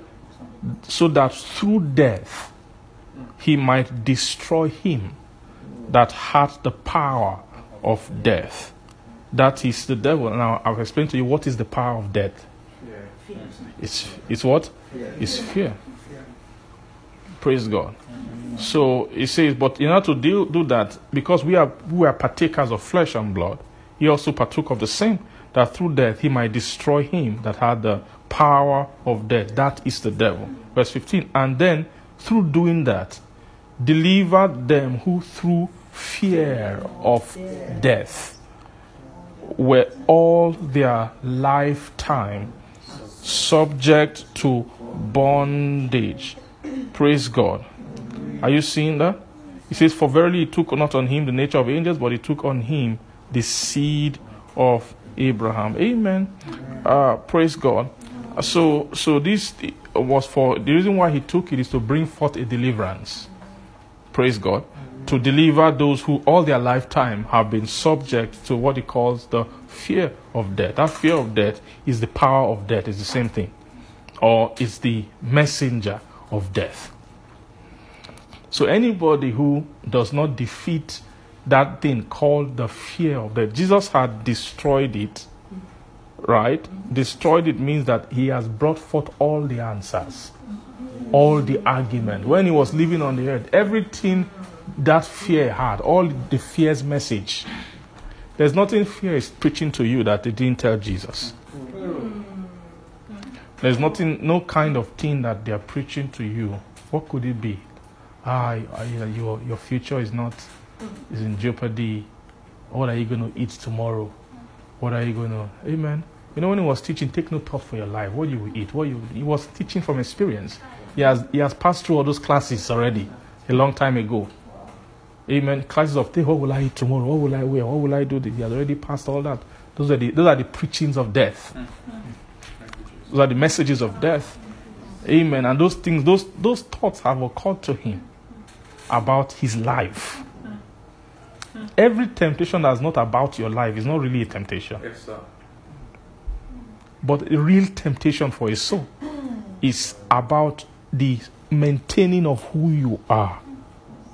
All those things that have been sold to you as your future, your life, what you live for, what this whole life is about. Are you getting me? Yes, all those areas. Amen. If a soul can overcome those things, you've overcome a lot. Any soul that can overcome those things has just been set free. You've partaken of this deliverance. It says to deliver them who through all their life. Imagine something that can keep a man in bondage all his lifetime. It means you can't escape it. It means that they are living, they are doing things, but all their lifetime. It means that in all their living, they are subject to bondage. Because what they are living is based on the dictates of that fear. Their impulses of, hey, what do we do next? Is based on a fear of something. It is a preaching, praise God, that has entered into the soul. It's just an information about the unseen. Jesus called it tomorrow. Yeah. Take no thought for the morrow. Yeah. The morrow means that which is to come. Wow. Take no thought for it. That thought concerning the morrow that's the message of death. Now, but I want to ask you a question. But can faith talk to you about tomorrow? Yes. Faith can. So it's not really about tomorrow. It's not really that the unseen is not bad. It's about who is talking, what message. So when faith talks to you about tomorrow, what it will say is different from what fear will say to you about tomorrow. What faith will tell you about your future is different from what fear will tell you about your future. And what you hear about your future will determine what you are going to do. To determine your action, your reaction.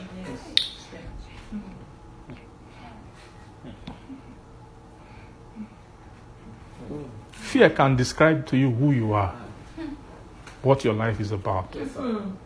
tell you this is what your life is about, this is your goal, this is what you need to be, this is who, this is that, that is that, that is that. Summarize everything to you. Praise God. And it's hard to come into any experience that is beyond that thing.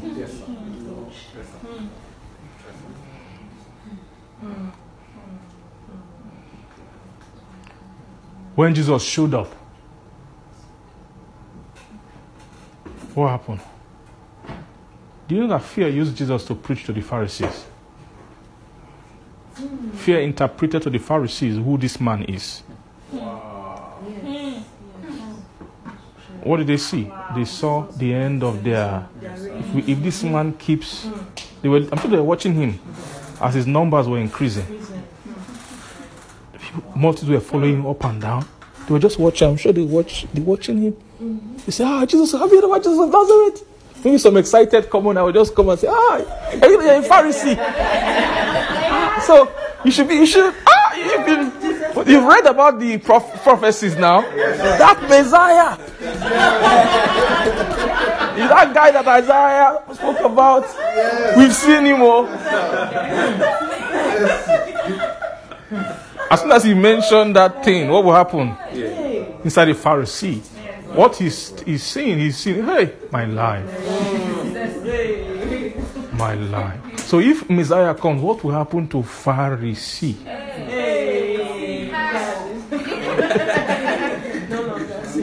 What happened? So this man is a threat to our Pharisaical career.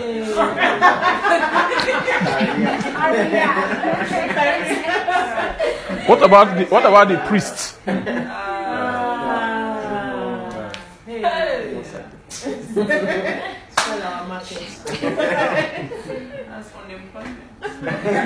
Check all the people who did evil in the Bible, who disobeyed God. It's all about their life.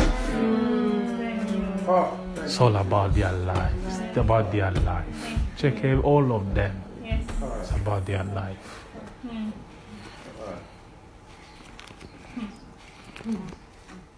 And that thing is a bondage.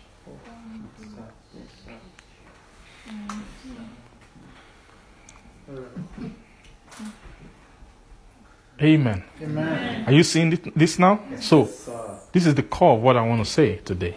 That nobody will ever be a lover of God if what? They have not overcome that thing called my life.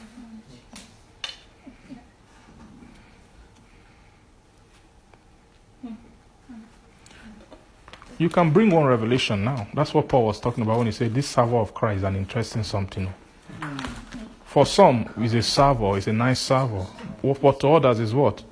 It's a rock of offense. The same Christ that can bless some can offend some. When you are preaching, what's the need for it? Oh, revelation again. Well, maybe someone who had just finished reading the Bible from cover to cover. Maybe it took them maybe a few weeks to just read it, Genesis to Revelation. And after then they maybe read it again and just to be sure that they now know everything. And they've read theological books. They've done, verse by verse study, the book of Romans. Praise God. They have all kinds of Bible commentaries about the verses. So if you ask them, what does Hebrews chapter 9 say? Hebrews chapter 9. They can begin to talk to you from the, praise God. Amen. They will bring the historical perspective. They bring the, cultural perspective. They put everything together. Say, what angle should we look at it from? Let's look at it from the, amen. They've read everything. And then you now come and begin to say, there is something called the faith of the Son of God. Praise God. Amen. There's something called the revelation of righteousness. Amen. Now, that's why you have to be careful where you take revelation to. Not every soul is happy at your revelation. Some souls, their revelation is you are tampering with their world.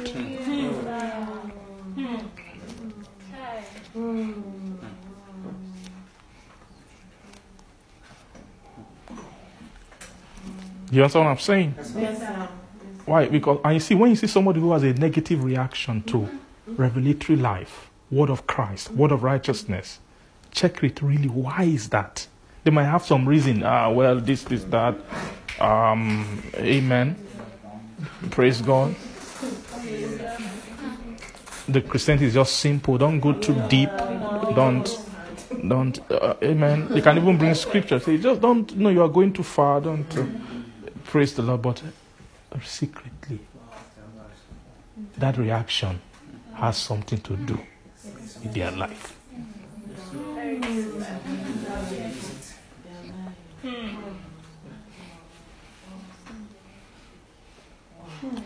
So, well, that is your own interpretation. That's just your own. Praise God.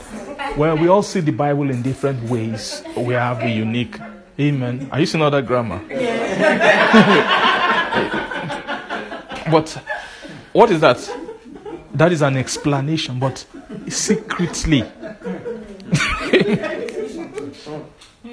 What happened secretly? Because anytime you preach Christ, hey, that was Saul's problem. That was Saul's cross. And he's just preaching Christ, though. And you know the way you preach Christ, they gave him a standard. You must preach him and him crucified. Amen. When you want to learn Christ, it's not just let's just about somebody. You're talking about knowing him, knowing the power of his resurrection. Then there's something called the fellowship of his suffering. Then another part, being made if you've not preached it to being made conformable to his death, continue preaching. You've not reached the end of his message. Say conformable to his death. It means every soul must be conformable. The meaning of being conformable to his death, it means that mind which was in him should be in you also. Because it's that mind that killed him. That mind instructed him to humble himself unto death, even the death of his cross. Oh, man, it's hard for a man who has been going a certain way, just living in this world. Can even be a religious man, a pious man. Just imagine any kind of religion that doesn't have the focus of revelation, any morality, any spiritual activity that at the back of it doesn't involve revelation of righteousness of Christ by the Spirit. It will only serve to help the keeping of the man's life. You can have a great evangelist, a bishop. They are doing many things for God. They have a great ministry. They have everything, but check it. All those things they are doing can serve their own life. It's their life. Someone can be, someone's life can be, I'm the best worker in this church. By the time maybe some other guy comes who can walk, I say, okay, you are. Praise God. Then he will do what? He will go back again and raise the standards. Maybe he used to come to church and maybe service starts at like 8 something. Praise God.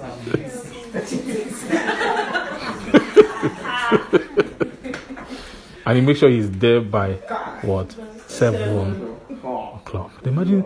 Then after a while, he just saw one brother just came from Nigeria to school and all. And one day he goes by 7, he meets the brother, he's already there. What has that brother just done? You've just... Oh, wow, brother, you're here this early. Oh, do you always come to church this early? Oh. Okay, no problem. The next Sunday, what happens? No. He still comes at 7. He just felt that guy, something that maybe he couldn't sleep or something, and then he just slept. Then he comes at 7. The guy is there. Me too.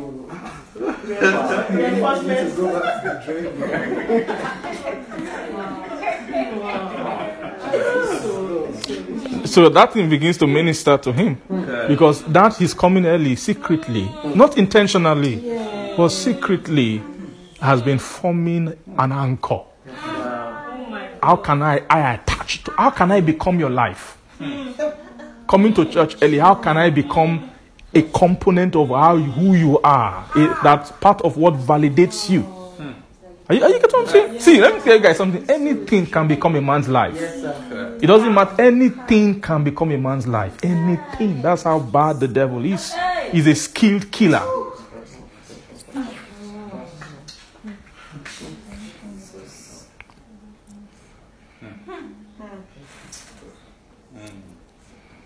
Are you seeing that? Yes,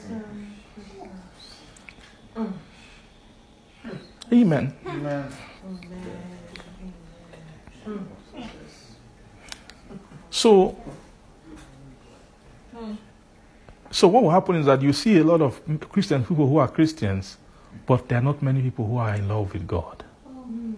To really love God, that you say, I'm a lover of God, not other things not godly things, not other things about God. To love God is a high thing. You can't think loving God, I will love you now from today. No, it's not that. Because loving God, praise the Lord. When to have God's love, it means you must have had some measure of escape, deliverance from fear. From fear. Because if there is still fear, fear is an anchor to life. It means you will love somebody else. You are in love with somebody else. You are in love with something else. So you see, a lover of God is a pure soul. A soul that has been detached from things.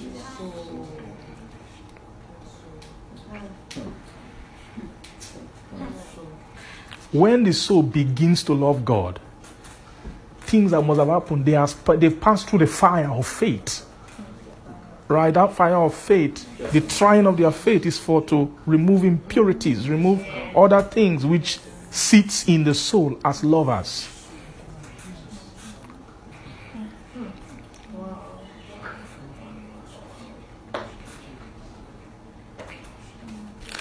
Let's go back to 1 John 4.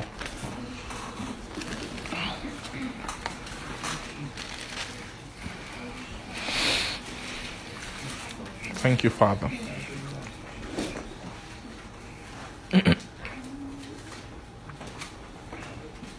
Verse 18, 1 John 4:18 says that there is no fear in love, right? But perfect love casteth out fear. Praise God. So there is no fear in love, but perfect love does what? Casteth out. So by the time someone gets to a point where love has been perfected, is the point where fear has been fully what? Cast out. When fear has been cast, imagine a soul that fear has been cast out. Fear has been cast out. They no longer have, you brought the soul to a position where fear can no longer speak. They can't hear the voice of fear anymore. All they are surrounded with is the voice of faith. Praise God. Amen. That's a blessed place to be. Yes, sir. Yes, sir. So in order to get to there is what the peak of that mind. See that mind, this mind being in you, which was also in Christ. That is a mind. It's actually a mind that mind is, praise God. Hallelujah. That mind it's the mind of Christ, right? You have the mind of Christ. That mind of Christ is the mind of Christ's love. Praise God. It's the mind of what? Of Christ's love. It's the mind of Christ's love that makes a soul follow the path of Christ. Praise God. Hallelujah. Mind. A mind. Amen. Then there's another mind which is really the mind of God. Who hath known the mind of God? Or you may what? Instruct him. That's a mind that's higher than man's mind. I mean, if you know God has mind, if he had no mind, they won't say talk about his thoughts if he doesn't have a mind. Yes, My thoughts are not your thoughts. My ways are not your ways. Yes, So God has a mind. Amen. Amen. Praise God. That mind of God is to get to that mind, you must have actually, the door into God's mind, praise God, is actually a love door. Is a love door. And the mind of God is that's the mind of eternal life. That mind is the mind that counseled God. That's what this manifestation, verse 9, it says that in this was the love of God towards us manifested, right? That he sent his son. It's from that old mind which he has. Praise God. That mind is a mind that has all the answer against every suggestion of death. The mind is complete all around. It has no space. Amen. Praise God. What I'm talking about now is the mind of love. You understand? I'm talking about the mind of love, not just any other mind. The mind of God's love. The mind, that's the same mind that crafted the redemption plan. The same mind that looks at a worthless creature called man. Amen. You need to understand what man. Today I was just meditating. I was meditating about the mind of God, the nature of God, how God is. And the Holy Spirit was just telling me something. He said, do you know how some things hurt you? And you feel it. And then it hurts you and you feel it. And there are some things that hurt you and you feel like dying. And you lose control. He said that man cannot feel pain.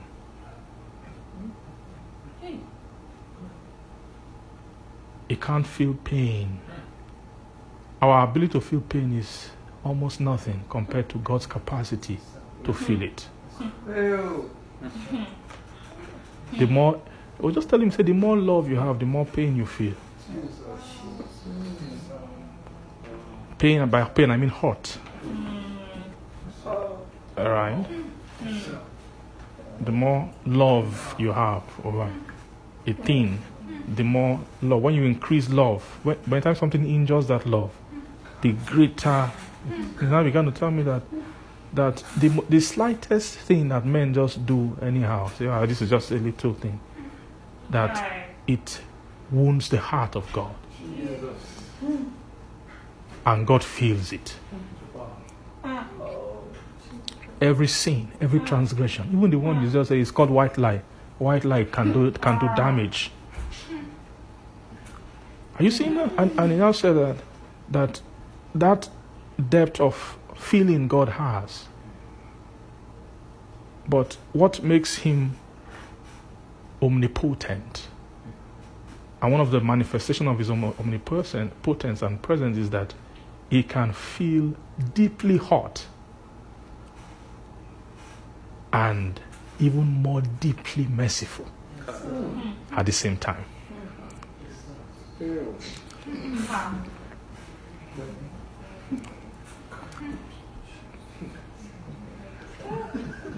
So when you commit one little sin, the way that thing feels to you is not how it feels to God.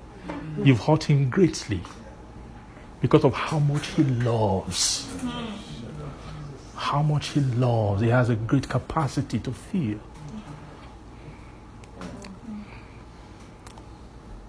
Now are you seeing Holy Ghost? I don't know why he was telling me that. Maybe he's trying to show me that I'm just a very great singer. I need to tone down my sinning, maybe.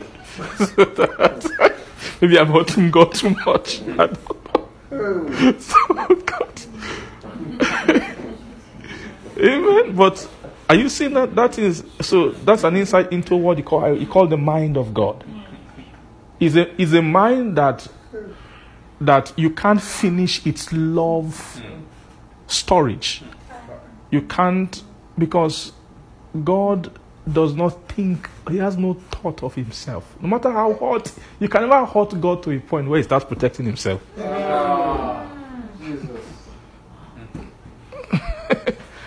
You can't, and that's, men, women are. You do it first time, we pray for you. Do it second time,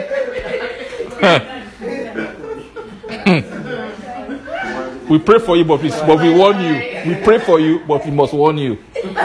You do it third time, God, this is your child.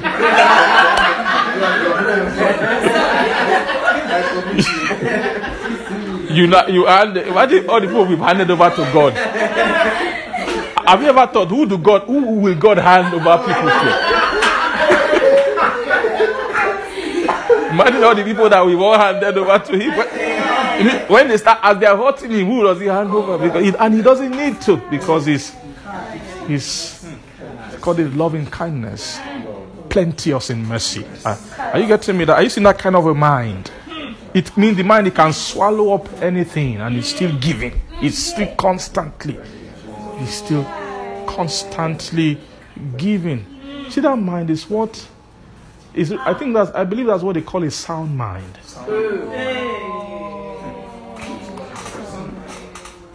That's what Paul was telling Timothy about in 2 Timothy chapter 1. See, for God has not given us the spirit of fear, but of power first, then of love, and of a sound. What's the meaning of sound? When you hear sound, sound means it is complete. It is whole. You can't find any space. You can't find any. Are you getting me? A sound mind. It means a mind that can never have a fault. It is always accurate.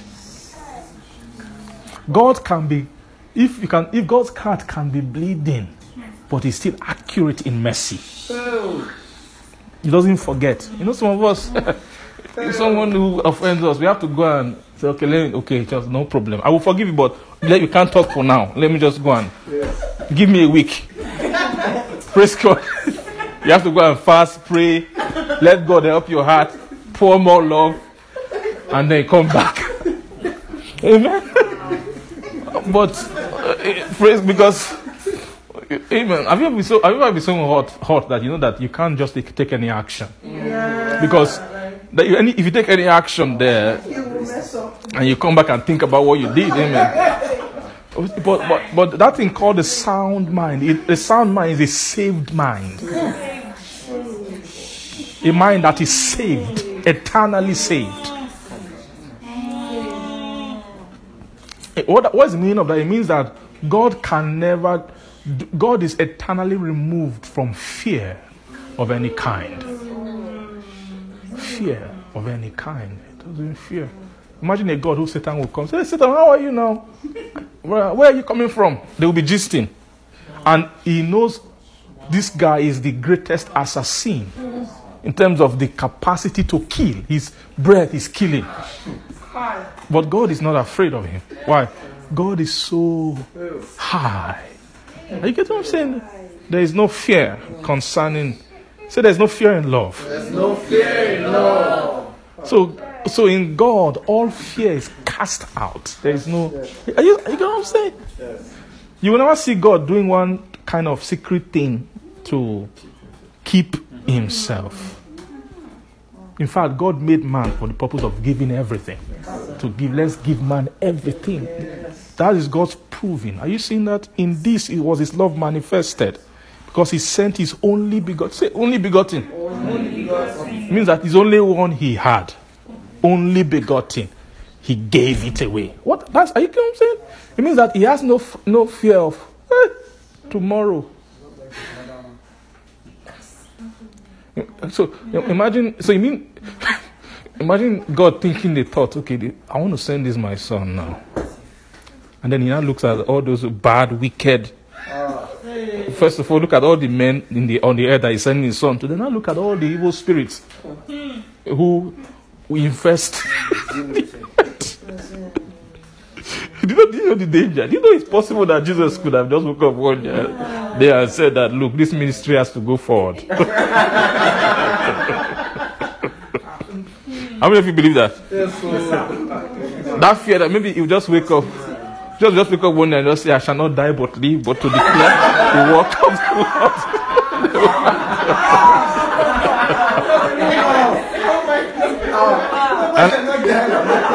And the father will say, my son Jesus, what about? And then he will begin to hear scriptures. You know, I mean, if you know that, that's something that fear of death can do. After a while, he will start thinking of his life. Thank God that Jesus did not think of his life. Even when that thought began to tempt him, he went to the Father. And he stayed there and prayed and prayed and prayed and prayed and prayed until his will said, not my will, but your will. Father. So do you think that was not it was a possibility? But God said no. There's something called oath in God. Oath is it operates the greatest love of God. Amen. Amen. So that kind of nature is what they want to bring us into. It's called a sound mind. See, God has not given you the spirit of fear. Tell somebody, God has not given you the spirit of fear. God has not given you the spirit of fear, but of power, of love, and of a sound mind. Say to yourself, I have the spirit of power. I have the spirit of power. Say it again, I have the spirit of power. I have the spirit of power. What is the spirit of power? It's the spirit of faith. Yes, sir. Yes. It's the spirit that answers when fear starts talking. When fear starts painting to you, faith will say, no, I have another vision of the unseen. My vision of the unseen is different from the vision which fear is painting. When they begin to bring a commandment to walk in love a certain way, and then faith begins to talk to you, what should happen? The spirit of power should arise on the inside. Say, no, we must do this commandment. No, the spirit of fear is what makes men stop loving their brethren and start keeping themselves. It will give you all the reason why you should keep yourself. Love with sense, or love with be careful. You get what I'm saying? Those are arguments of fear, the power of death. Praise God. But and the reason for all this, for preaching and teaching and bombarding revelation, is they want to increase your storage, the voltage of the spirit of power in your life. The spirit of power brings a contrary argument against the spirit of fear. And when a soul has abundance of the spirit of power, you begin to see they begin to walk in love. Because love walk is facilitated by the spirit of power. He hasn't given you the spirit of fear, but of power, of love. And when you walk in love, you develop, first of all, the mind of the love of Christ. Praise God. Then after a while, that love of Christ will now move you into what? The love of God. Amen. Praise the Lord. The Lord will help us, and He will continue to strengthen us. I'm praying for any soul today who has felt weakness. Who has felt weakness when it comes to upward movement. You know, upward movement is on the path, the way of love, that excellent way that Paul spoke about. I show you a more excellent way. Amen. So when that way is a way of commandment. When commandments are coming, then death begins to speak. Because death is afraid of commandment. He's afraid of love commandment. So he will paint an image, the reason why you shouldn't walk it, why you can't walk it, why you are so weak, why you should wait till next year before you walk at that level. I'm telling you that the spirit of power of God, which is the spirit of faith, begin to possess every heart. Amen. Amen. Amen. Let there be a release of power. Now. Grace for another conversation. A conversation that will strengthen your heart. To carry out love walk. Without any thought for your life. Receive it. Receive it. Receive it now. In the name of Jesus. Let's just begin to pray. Let's pray in those lines. Just Paranostika hendo navano. Mori kalabasturi heaveno. Mastali gaira halabosia. Pari getani keligali kamamaha. Pari no soteveno. Pana pali gele gala gina zina. Maste kariala vazu brentani bariala vazu zebrete mede feriala bala vazu zebrene mede galama. Ye kandali ala vazu teli gresa sabariala vazu to librana vazu zegeta kande. Men se pasa sa para la sa lori gali bala vazu legeta. Ye krese mashi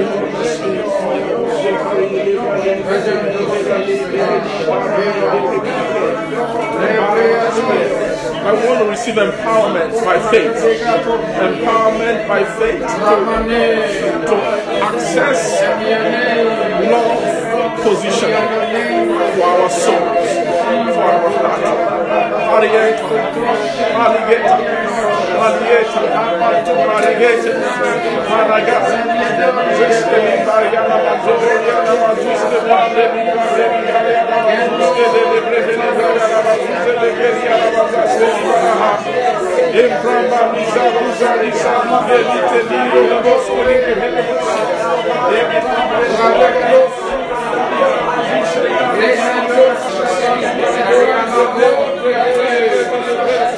Begin to receive deliverance. Begin to receive deliverance. Begin to receive deliverance. In the name of Jesus.